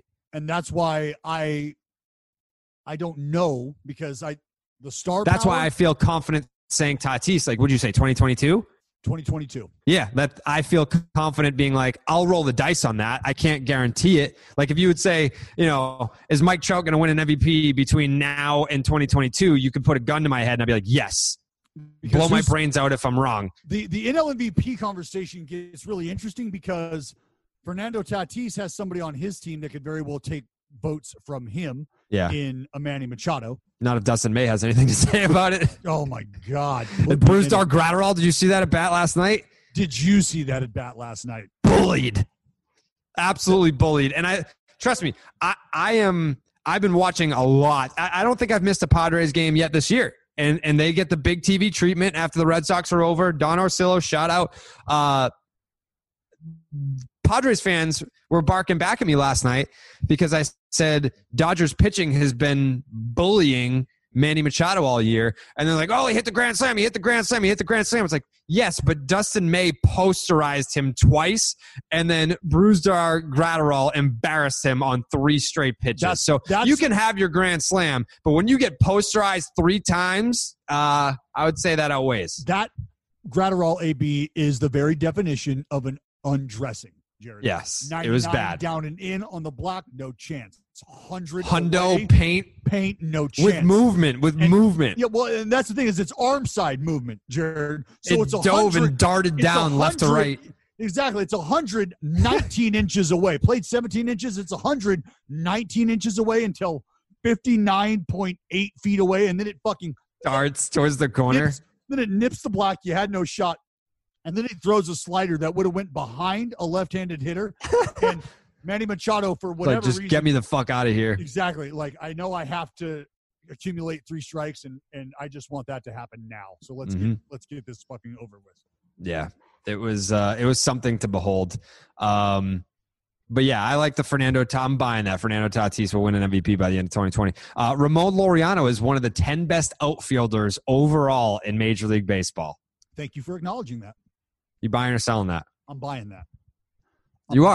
I'm buying that. As obviously it's an early season. There's no way. There's a way. No, I'm saying there's no way you're buying that. That's crazy. Oh yeah, no. He's a top. As we sit right now, I believe he's in the top 5 of every defensive statistical category for an outfielder. But yeah, there's no reason that Ramon Laureano. Look, he was first. I believe he was first in 2018 in center field assists. second, I believe, in 2019, last year. Mm-hmm. Yeah, there's how is he not? How is he not? I mean, and the guy makes shit look easy on a level that we haven't seen in a long time. Like the home run that he robbed yesterday, Brian Goodwin, Mm-hmm. that was about as casual and ho-hum of a robbery of a home run where a guy has to climb the wall and elevate and reach over the fence. He did that all, like, the first thing he checked when he landed the ground, Jared, wasn't for the ball. It was like, is my hat on? Did I make sure my hat didn't fall off? Like, that's the kind of shit he does. The throws, and you talk to base runners, and I talked to guys on the Angels about this because they are a first to third machine. That's just part of how they play the game, and I love every minute of it. The reason I asked them about Ramon Laureano is because I want to know who puts the fear of hitting the brakes into them. Yeah. Meaning ball hit in the alley, and they're on first. Maybe it's even to right center. Are you questioning whether or not you're picking up your third base coach and going to third? And the answer is like, no, not if it's hit to center field. Ramon Laureano's there. No, because we know what that looks like. Not going to fucking happen. Jared, you got a front row seat to it last year, right? Literally. I'm going to surprise some folks here because you knew you were going to get that answer from Dallas. You knew you were going to. I mean, like if we're up to him, he would probably say it's a top 3 field, like Mike Trout, Mookie Betts, Ramon Laureano, not in that order. Mine. Your words, not mine. I'll put him in the top 10. I will. Yeah. I will put him in the top 10. Where in that top 10? Somewhere down the bottom. That's fine. But being a top 10 outfielder in baseball it's a good thing. It's a good thing to be. Charlie Blackmon will end the 2020 season hitting 400. I mean, he's staring 500 in the face right now. Yeah. You know, and Colorado bodes well. I just don't know if Charlie Blackmon, and here's the thing, like with the home runs, right? As the Rockies continue to go the way that they are, continue to beat the shit out of people. Mm-hmm. Charlie Blackmon that bullpen fucking got demolished yesterday, though. Yikes.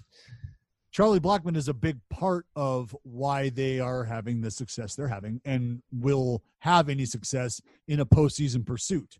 So when his number starts to come up in game situations where he can either hurt you or you can avoid him, then I have to think about what those numbers start to look like. Is Charlie Blackmon being avoided to a point where he's just not going to have the opportunity to continue a torrid pace that sees him stay in the neighborhood of 400? Or are we talking about Charlie Blackmon finishing up in the 360, 370 range? Well, what does he have to do? It's like he has to hit 360 the rest of the way to hit 400 or something like that. Mm-hmm. I could see. I mean, he's got to hit 360 for like roughly 40 games, which is tough. I think he probably hits around like 390. Like he's going to hit like 380, 390. That's why I said I got him between 360, 370. Yeah. Like I think he will make it interesting. I think the conversation of can he hit 400 will still be a thing when there's like 3 weeks to go. Yeah. I mean, it's 400 watch right now. Mm-hmm. And then we get into, is this real? Like, oh my, like right now you're just taking the temperature. Right now, if you didn't watch the ball game today, you would still check the box to see what Charlie Blackmon did. Did he get another knock today? Because a couple loafers in a row, like what he went over yesterday, right? The 15-game hitting streak comes to an end. That takes him down to almost 470 or whatever it is. So a couple days like that can really bring you back down to earth. And also think about the kind of shit he's going to be facing back into the bullpen. Like 95 plus with 90 plus mile an hour breaking shit is not an easy way to get to 400. Mm-hmm. And I'm not saying that like Charlie Blackmon is one of those guys that, it's Coors Field and blah, blah, blah. He does hit significantly better at Coors Field. Not trying to take anything away from him. I'm saying in the case of can he hit 400, he's got quite the home field backing in terms of being able to do that. He does hit very well. Dylan Bundy, this dude has been. It's about damn time, I guess, is more of the narrative for Dylan Bundy, a dude that had a lot of hype as a prospect. I don't remember like how high he was ranked as a prospect. I'd have to go look that up, but I know he was like a fucking big deal. Well, he wasn't 1 of 1, right? He was like no, he was fourth overall. There you go. 4th overall. And now he's found himself a home with the Angels after 5 disappointing seasons with the Baltimore Orioles. And like, go figure, typical Orioles fashion. Like you have this super hyped prospect, becomes an absolute bust. And then he goes to the Los Angeles Angels of Anaheim, formerly of California. And he's made 4 starts this year, 28 and 2/3 innings. He's punched out 35 batters. And he's got a 1.57 ERA with a 0.63 whip. Not a lot of batters and the FIP, getting on base against the FIP, 2.16 FIP. 2.16. So yeah, there's a little bit of a discrepancy there, but I call it like half a run discrepancy. No, so I'm this dude's totally the real okay deal with that. Yeah, when you're talking about a 1.5 or whatever ERA and a 2.1 FIP. Yeah, good with that. Totally good with that. Like it's not just an egregious, wow, how is this guy having success? You can look at why. And I tried to look at why, and this is what I found. He's increased the usage of his slider, changeup, and curveball, as well as the sinker. Getting a little more love on the sinker. Getting away from the four-seam fastball, which is kind of flying in the face of some of the adjustments we've seen some other guys across the league make. Get to that four-seam fastball. I'll spin it a curveball for the strikeouts. But he's increased the spin rate on his sinker almost 100 RPMs or so, right around 100 RPMs. The whiff rate on the slider is up to damn near 60%. It's at 58%, and that is up all the way from 48% last year. So is it real and is it sustainable? I think those are two of the biggest questions. And honestly, you can understand why when you look at the track record. So, yes, I think this is sustainable for Dylan Bundy because there is, I guess, proof in the pudding as to why he's having the success he has. He's enjoying the success with the sinker, and he's developed that. He's enjoying the success with some swing and miss pitches, and he's developed that. He's enjoying that. And when you understand why you're getting the outs you're getting now, that's a big step from just getting those outs. Now he understands why. He understands how to go about it. And I think that is along the same lines as unlocking something, right? Like, oh, wow, I'm Garrett Cole. If I throw my four-seamer more at the top of the zone, I start to become damn near unhittable, not to mention my ability to move the ball around and make it dance. Now Dylan Bundy starts to find that out about himself. Oh, you know what? Maybe I don't need to ride this four-seamer. Maybe that's not how I'm going to get the best out of me. Maybe I do need to sink it and slide it and see if I can get some swing and miss and just weak contact, and maybe that'll help. And it has. It has worked fucking wonders for him. So, I mean, like, I'm happy for the guy. I don't know that I'm entirely buying it. I'm definitely not buying the sub 2. I think what I'll probably end up landing on is Dylan Bundy being a guy that has like a high nines, like a 2.9. I could see being a thing. I was going to say I could see him quietly settling in to a low to mid threes guy, just kind of understanding that he's having success based on things he's learned right now. And there's always a moment where you take a step back because you're either being found out or figured out by the opponent, and you got to figure out how to work off of what you've just learned and what you've just developed. And that is the same thing as, let's say a guy throws a split finger fastball and he's just developed it. Well, he's throwing a split finger fastball. Next year, he'll learn how to, or he will now know how to pitch with a split finger fastball, meaning he's not just throwing this with 2 strikes, 0-2, throwing the shit out of it, hoping to get the swing and miss. He might throw this pitch 1-2 or 1-1 to get himself back in the count, and then throw the bastard one at 1-2. He's learning how to pitch with it now. And Dylan Bundy could be at that point where he's learning how to pitch with this new approach. Yeah. We'll see how it plays out. But I mean, again, if it's not like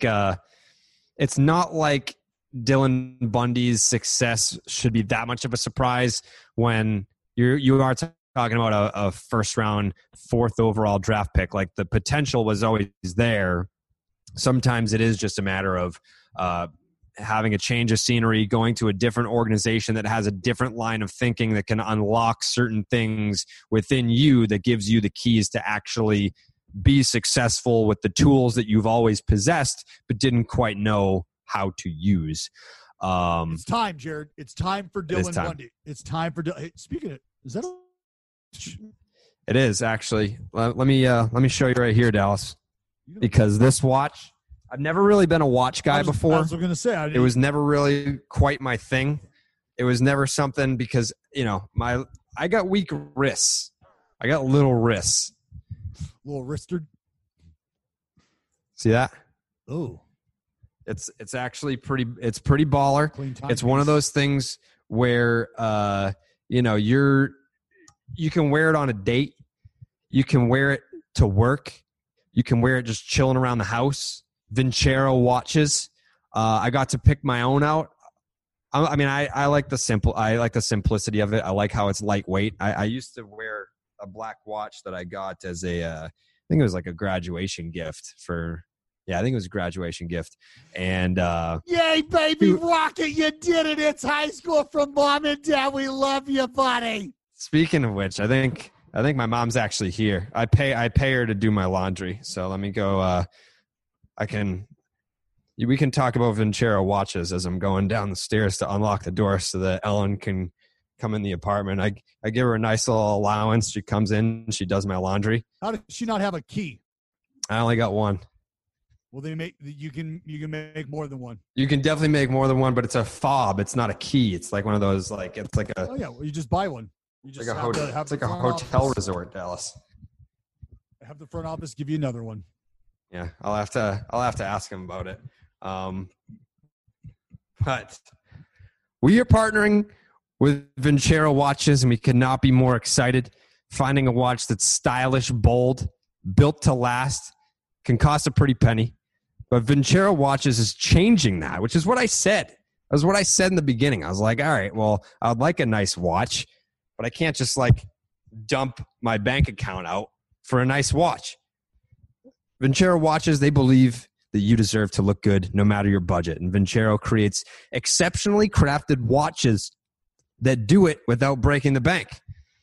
The guys over on their team sent us watches, and let me tell you, they are stunning. Right now, Vincero is running a site-wide sale to celebrate their 6th anniversary, and this will not only be the biggest sale of the year, but the biggest sale in Vincero history. Oh, shit. Up to 30% off site-wide, and you don't need a promo code, by the way. Usually we hook you up with the promo code. You don't need one because the whole site is 30% off. Your discount will be automatically applied at checkout when you visit vincerowatches.com/starting. Everything on the site, again, is on sale. No exclusions, including all 4 of their all-new collections are all available. Regardless of any situation, it is always important to look and feel your best. The age-old saying, look good, feel good, play good. Vincero makes it their mission to make you feel your best, because when you do, you can do anything. And that's why Vincero has over 23,000 5-star reviews from verified customers that you can read yourself on their site. No one takes quality as seriously as Vincero. They think you deserve the best. There will always be an occasion where you want to really impress, and your smartwatch combo just won't cut it. We've all got jobs we need to be polished for. Dates, anniversaries, weddings, all call for a man to wear a nice timepiece. So don't overpay for a watch that looks cheap and disappoints. Go shop Vincero's biggest sale of the year. Go to VINCERO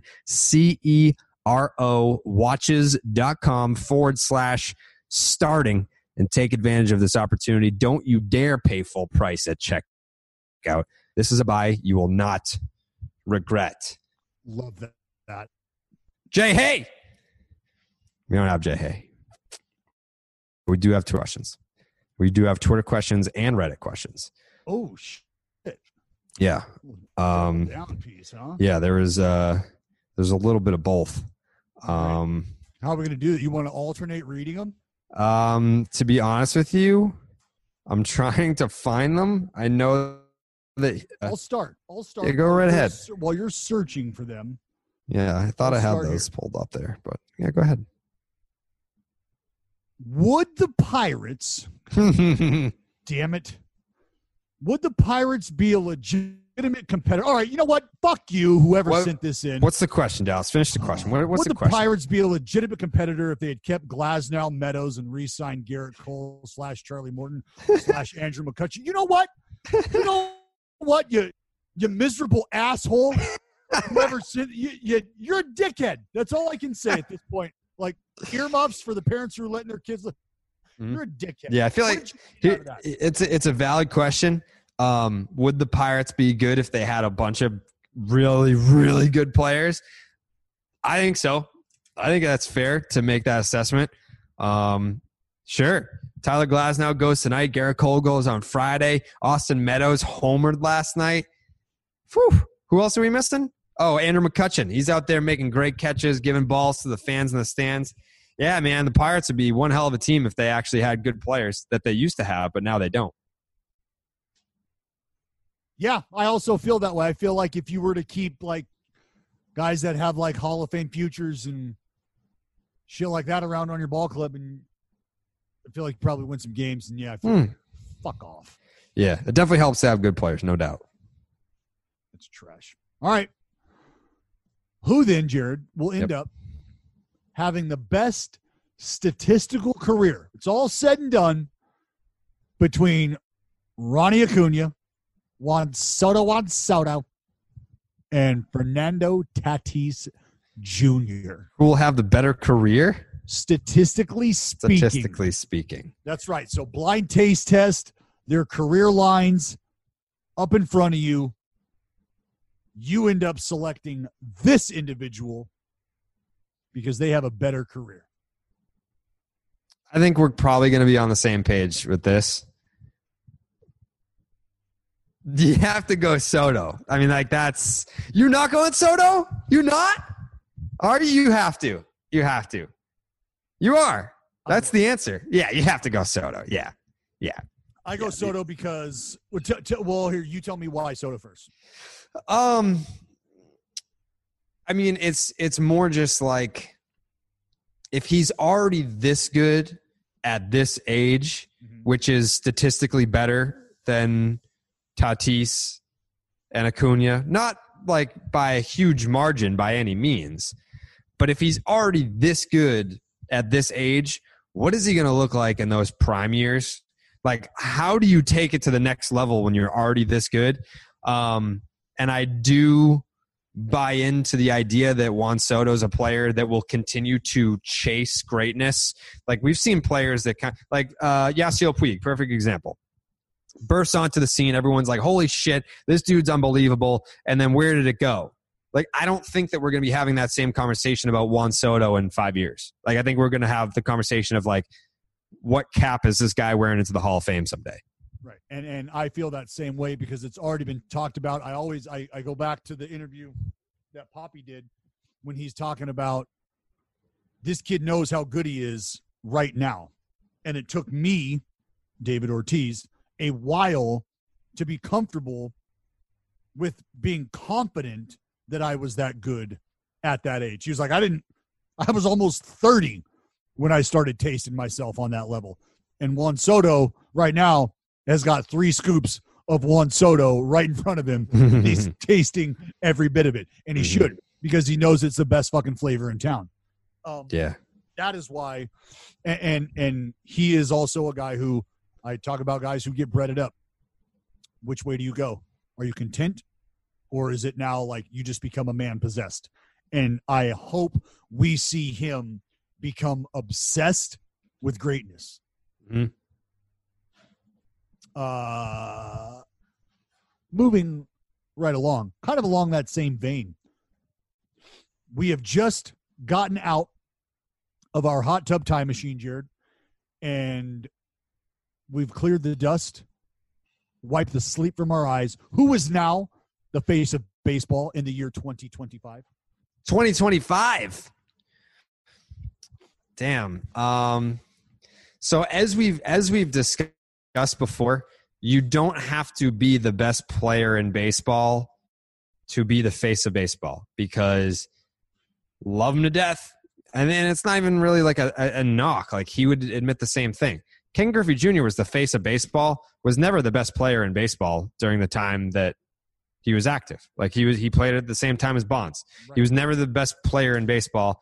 But you can be the face of baseball as long as you have that it factor, that cool factor. Like Mike Trout, not the best.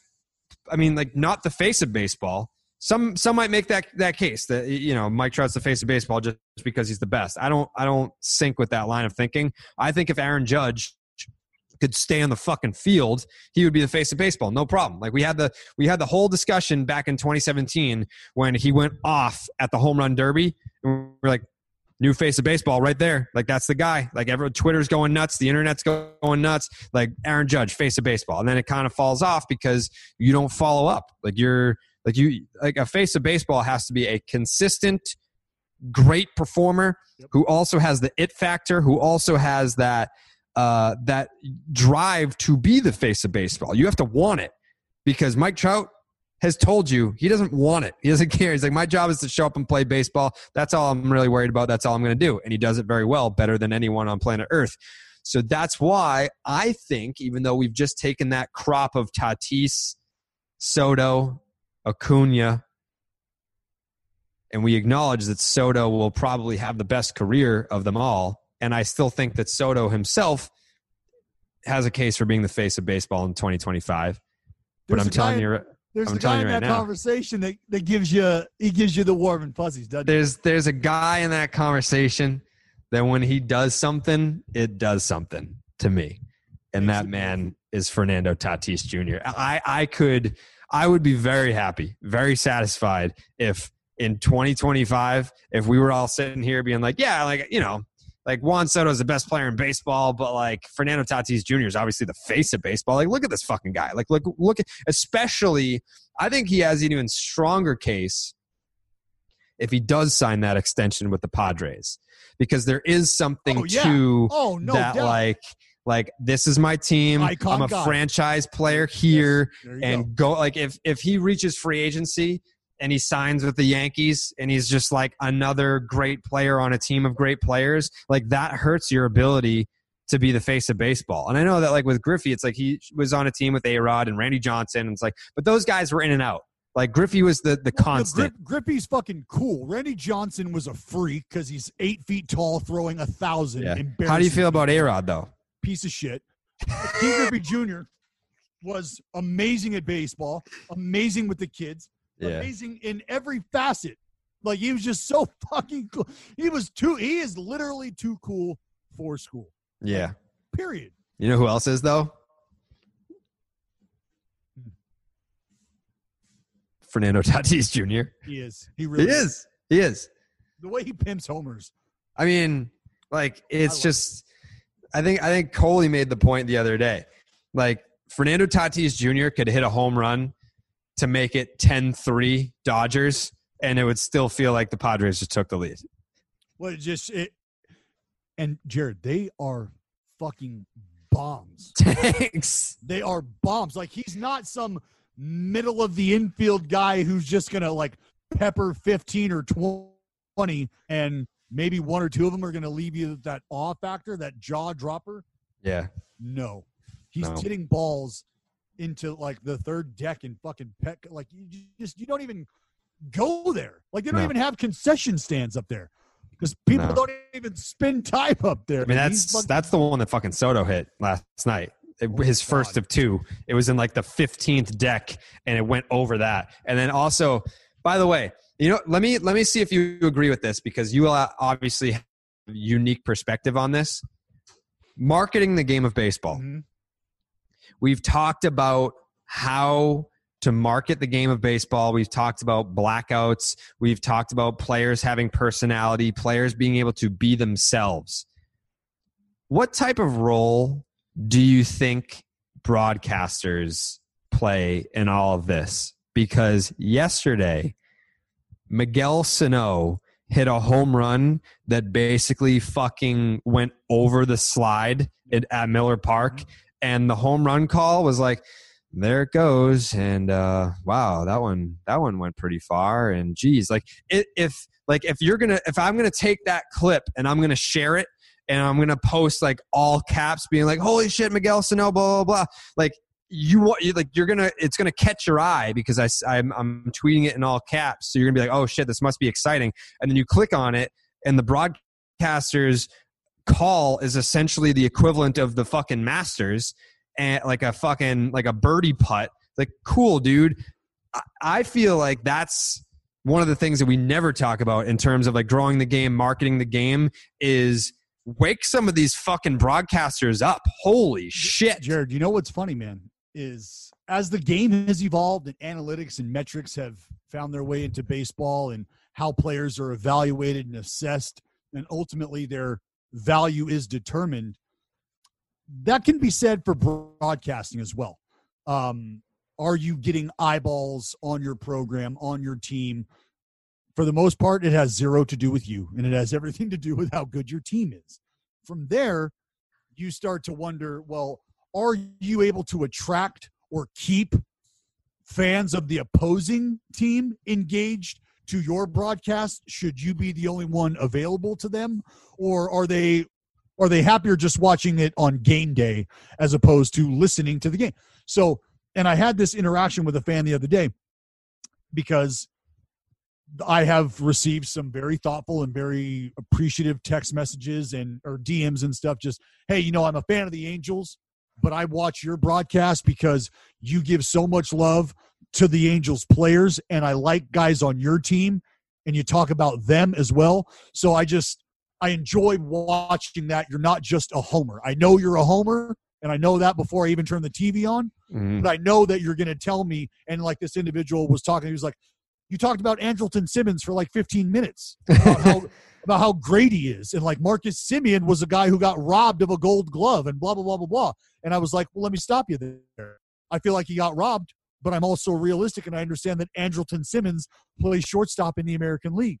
So I'm not, So yes, to your question, there is a responsibility, at least in my opinion, to be painting the picture with maybe even more vibrant color that the fan can see for themselves, because you're excited about what just happened. Yeah. And if you it almost like took away from it. Like I saw the follow through, and then the fact that you couldn't see where the ball landed, I was like, this call is going to be crazy. And then it's just like, oh wow, that was, he really hit that one. And, I don't even know where that came down. It's like, What are you doing, dude? Like, come on. Like the fact that there's no fans, like I think that's the big, there's more responsibility on broadcasters this year than any other season in baseball history, because there are other moments where the fans are the call. Like the crowd going absolutely deafening because of how far a baseball was hit. And then it's almost like the broadcaster kind of lets it breathe, and you might just be like, you can get away with letting it breathe and just being like, wow, like that's the call. That's you're right. It's it, because the fans tell the story for you. But when you don't have the fans, now you have more responsibility to fill in the gap.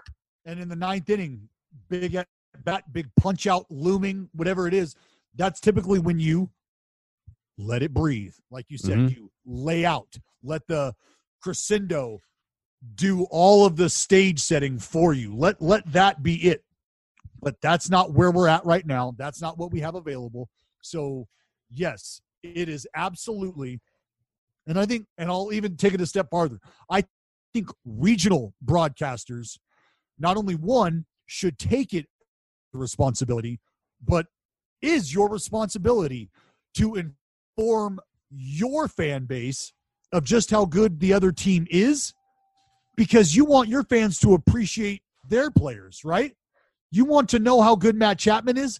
I'll tell you, but I want you to be able to compare it to a guy on the other side of the field who's as good, maybe even better in some areas.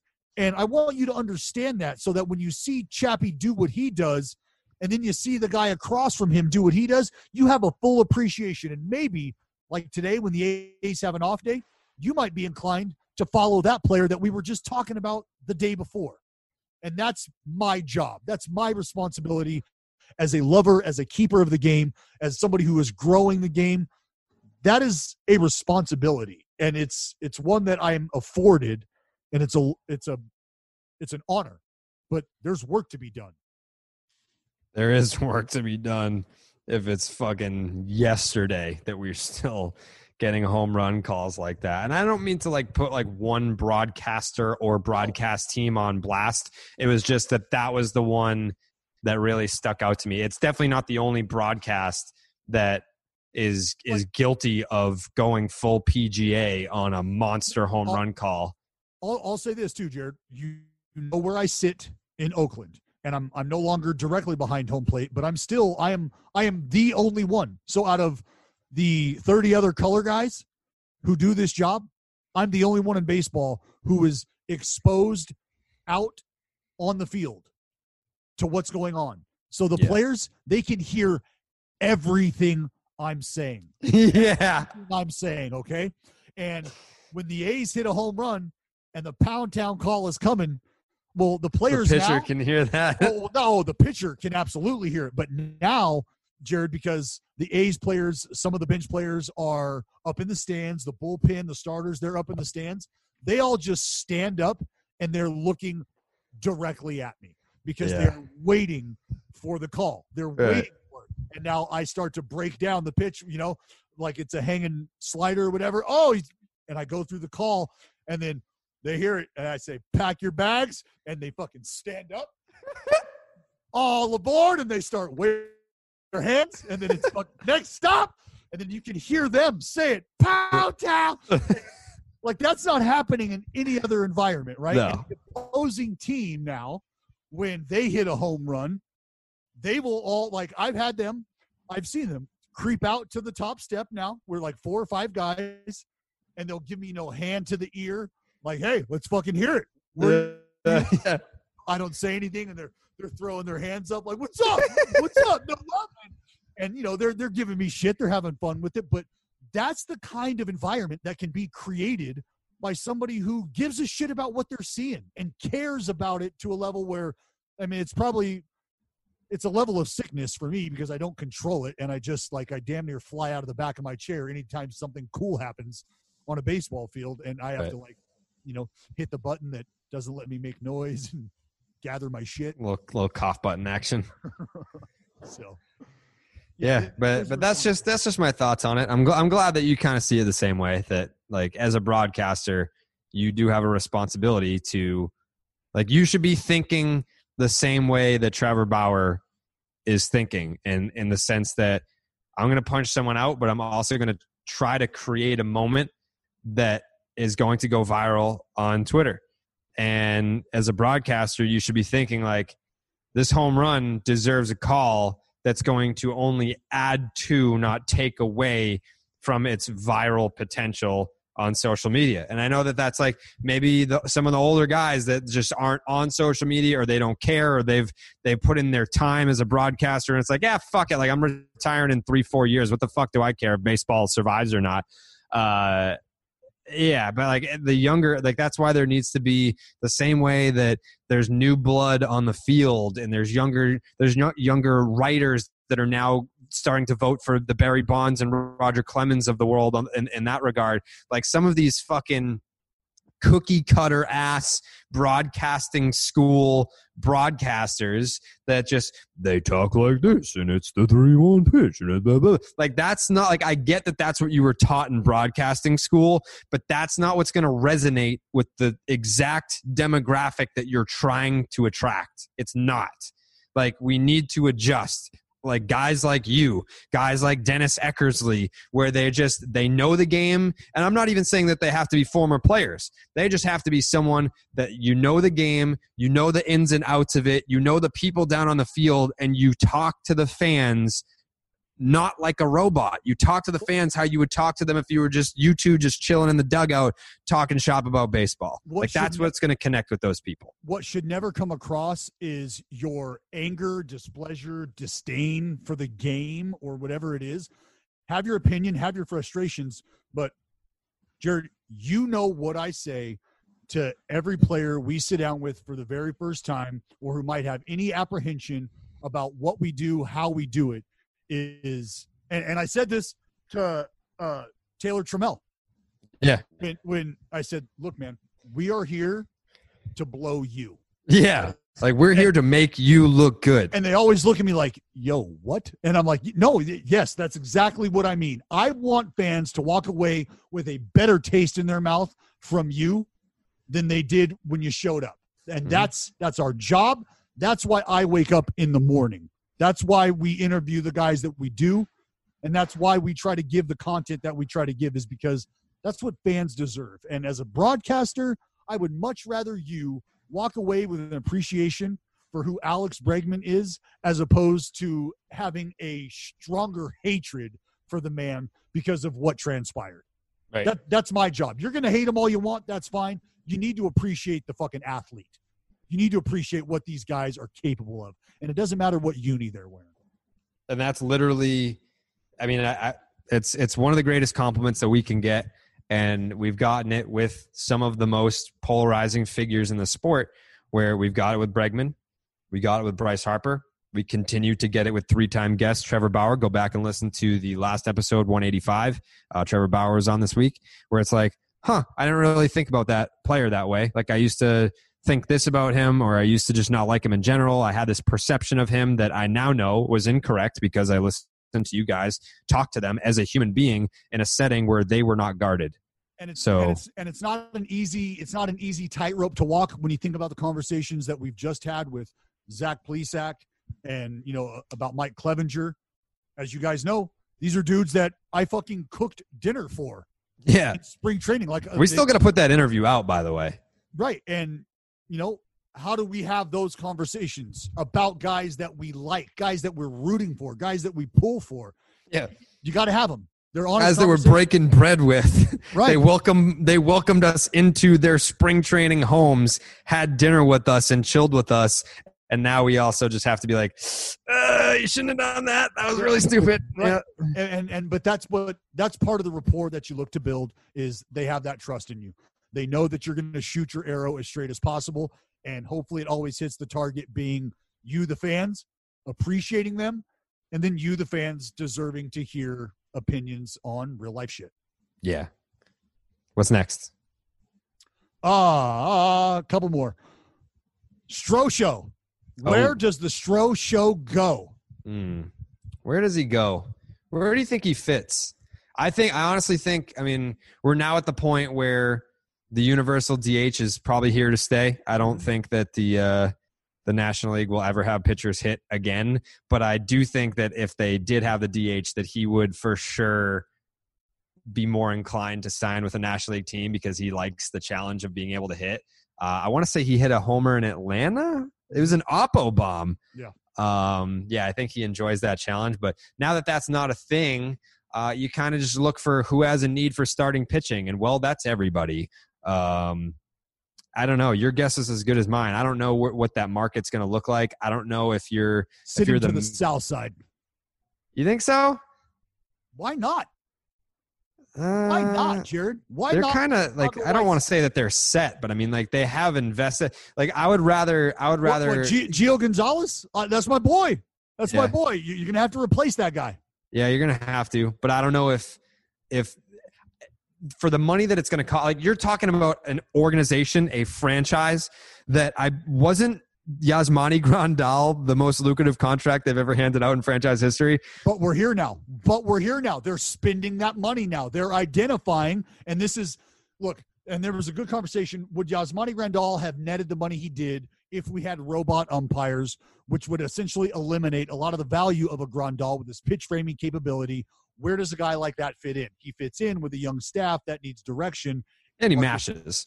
And Marcus Stroman is a guy who could solidify that young rotation with some veteran presence really another year down the road. And you're not talking about a super young rotation anymore. You're talking about guys who are ready to start taking heads.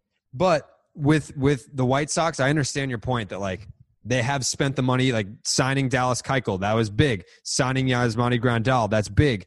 But there is a cap to what they're able to spend, and agree or disagree, what would be the first priority? Signing a free agent contract with Marcus Stroman, or securing the many years of service with Lucas Giolito as part of your team? I would have to go and look and see where Giolito is at in ARB.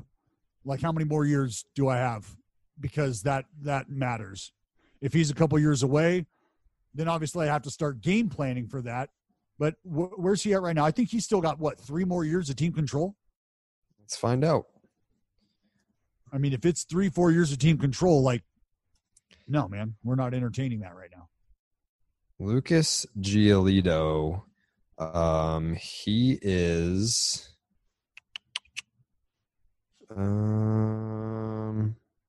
he's not eligible for arbitration until 2021, and he reaches free agency in 2024. Yeah, so that's 4 years of controllability right now, and there's a lot that can happen between now and then. Like, Giolito went from, like, man, I really hope this guy can unlock the potential there, to looks like he just unlocked the potential there, and that looks like a completely different animal than the one before. And in 4 years, you never know. You just don't know. So I pay attention to making that entire group stronger during that time. How do we do that? You give them some support. Who can represent that? A guy like Marcus Stroman. Yeah. I mean, your guess is as good as mine where he ends up. I think maybe the Braves. I could see him being a fit there. They need I don't think that he would be an ace in Atlanta, but, you lose a guy like Fulte, who is kind of like that top 3 at, the full potential, kind of serving the same role that he did with the Mets, where it's like, all right, we got DeGrom, if healthy, we got Syndergaard, then we can do like a mix of like Stroman and whatever else that we got. That's why Stroh back to the Mets can't necessarily be ruled out. I know people are thinking Dallas after what happened, after how that went down. Yeah, no. Like. It's not that. It's not that I don't think the Mets. I'm not because he represents the same thing that you just talked about. Could you imagine? No, for sure. A healthy Syndergaard, a healthy Matz, a healthy DeGrom with a healthy Stroman. Like, fuck, that's why you went and got him, is because you know what that would look like if it all pans out. I'm just reading between the lines, like on his exit. Like, he did not leave too much interpretation there, where it's like, yeah, all right, see you later, Mets. Like, I'm going on a free agency, and I don't expect you to be the team that I end up signing with. It really did feel that way to me. So I'm sure the Mets will be interested. I'm sure that they'll be in the mix. Do I think that they're the favorite? No. Do I think that that'll be the landing spot? No. But I don't know that I have like a clear-cut favorite landing spot yet at this juncture for Marcus Stroman. Are the Cubs World Series contenders? Are they legitimate World Series contenders? I mean, best record in baseball. How can you not be? I think, I think we've gotten to the point now where you've shaken out some of the pretenders. Not where the most like wins in baseball, but the best record at this point. Yeah, like I think, what are the Oakland A's? Are the most wins? Oh, let me check. Yep, they do. I think you've the only team that's kind of floating around where you're still maybe not 100% sure if they're for real or not, I think they are, is the Rockies. I think the Dodgers haven't played to their full potential yet. The cream's going to rise to the crop there, right? Is that what that fuck? The cream will rise to cream always rises to the top. To the top. I said the cream of the crop. They are the cream of the crop. The cream of the crop will rise to the top. That's right. Boom. Yep. Boom. I still think the Dodgers haven't played their best baseball yet, and they will. But are the Cubs are they a contender for sure? I think it's the answer to the question is much different if you're like, the Cubs have the best record in baseball right now. Are they the best team in baseball? Well, let's just ask this question. Do the Cubs get through the Braves in a 7-gamer? Do the Cubs get through the Dodgers in a 7-gamer? Don't know. And that's a third-place team right now. And do we say that about the Rockies as well? Don't know, or do you feel like the Cubs have that one wrangled? I like that matchup a lot. Yeah, I like that matchup a lot. That's like Marquez, Freeland, like you put Hendricks. Those two in a cage and come back in a half hour, and they could both be dead. Yeah. They could both be alive, still fighting. They could both be gone. Like, you have no idea. Yeah, like Lester, Quintana. Like, if you have, like, I like the fact that both bullpens are not, like, if you were to power rank rotation, offense, pitching, or bullpen, rather, you got to think that both teams' bullpen is their third. Is not their strength. Correct. So I like that. I like that as a potential postseason matchup if we have Rockies Cubs, which was Rockies Cubs, Rockies 2018 wildcard game rematch, right? Yeah, that was when Freeland fucking stuck it to him. Yeah. Oh, I love it. That'd be a fun little matchup. We'll see. Last question. Has Dallas seen season 5 of Last Chance U? Yes, I have. With the city of Oakland being a central character, I would love to hear his thoughts, reactions on how it was portrayed, and if any of the athletes' stories resonated with him. Yes, they do. And Coach Boom, is that what his name is? Dude's been there for 40 fucking years at Laney College. That is junior college life in a nutshell. Not only Last Chance U, but that's why the baseball aspect of junior college is so intriguing and would be jaw-dropping for people to realize. Because I think a lot of people were shocked when they find out that all those kids there, they're not on scholarship. They're not getting money to play football in this school. A lot of those kids, some of those kids live in my hometown, Stockton, California. Why? It's an hour and 10 minutes or whatever from the city. Why are they doing that? Because of their financial hardships, because of a lot of struggles that they're going through. I did the same thing. I lived an hour and a half away from my junior college. But representative of the community, yes. Representative of the struggles that the community is facing, yes. But I think very emblematic of the spirit of that community, which is you could throw the biggest pile of shit on top of us and think we're just going to succumb to the smell, and that's not the case. We're going to flush all that bullshit and be as pristine as potable toilet water can be. And that's how folks think about Oakland. Some shithole. No. A lot of culture, a lot of character. Between Oakland and Stockton, we're talking about two of the last places on earth, Jared, where the men are still made of iron, and it's the ships that are made of wood. I like that. I like that a lot. Do we have any final thoughts here, Dallas Braden? Nope. It's my fucking birthday, and I ain't doing a goddamn thing. I've been drinking since fucking, I think 8, somewhere around there. Mm-hmm. Whatever. Good for you. I deserve it. You do deserve it. It's your birthday. You've had quite the run to this point.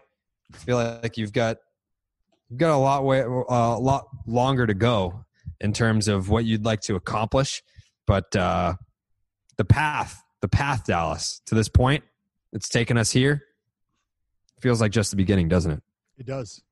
It does. Check out Bauer Bites if you want to hear some more on like growing the game of baseball. Some of the things that we touched upon in this particular podcast. Dallas, myself, the Biebs, Shane Bieber. You also had Alex Wood there, and you had Trevor Bauer as part of a roundtable discussion that we filmed back in February. Okay. Right before the pandemic really fucked us pretty good. It was right before then. I was so happy. Around that time. But yeah, go check that out. It's on the Momentum YouTube page. It's about a half an hour. Really good watch. Check that out. And yeah, happy birthday, Dallas. Appreciate you. Yeah. Ellen, say happy birthday to Dallas. Ellen, say happy birthday to Dallas. Yeah, talk to me, sweetie. That a girl. Yeah, she was in a trance. She's a big social media girl. She's looking at her tweets. She's popular. I think she almost has like 2,000 followers on Twitter, which is that's my favorite chirp. Whenever some fucking loser like tweets at me, I'm like, dude, my mom has like 6 times the Twitter followers that you have. Like, come talk to me when you have more followers than my mom. Ellen's bringing that heat. The Bruins, there's nothing gets by her. Nothing gets by her. Nothing. Absolute gem. That's it. I mean, for a podcast where when did we drop the episode 185? Was that on like Tuesday or Monday? Tuesday. Yeah. I mean, for like 2 days, another almost 3-hour piece. Suck it. You're welcome. Eat up. Who's hungry? No, another 3 hours with no guests.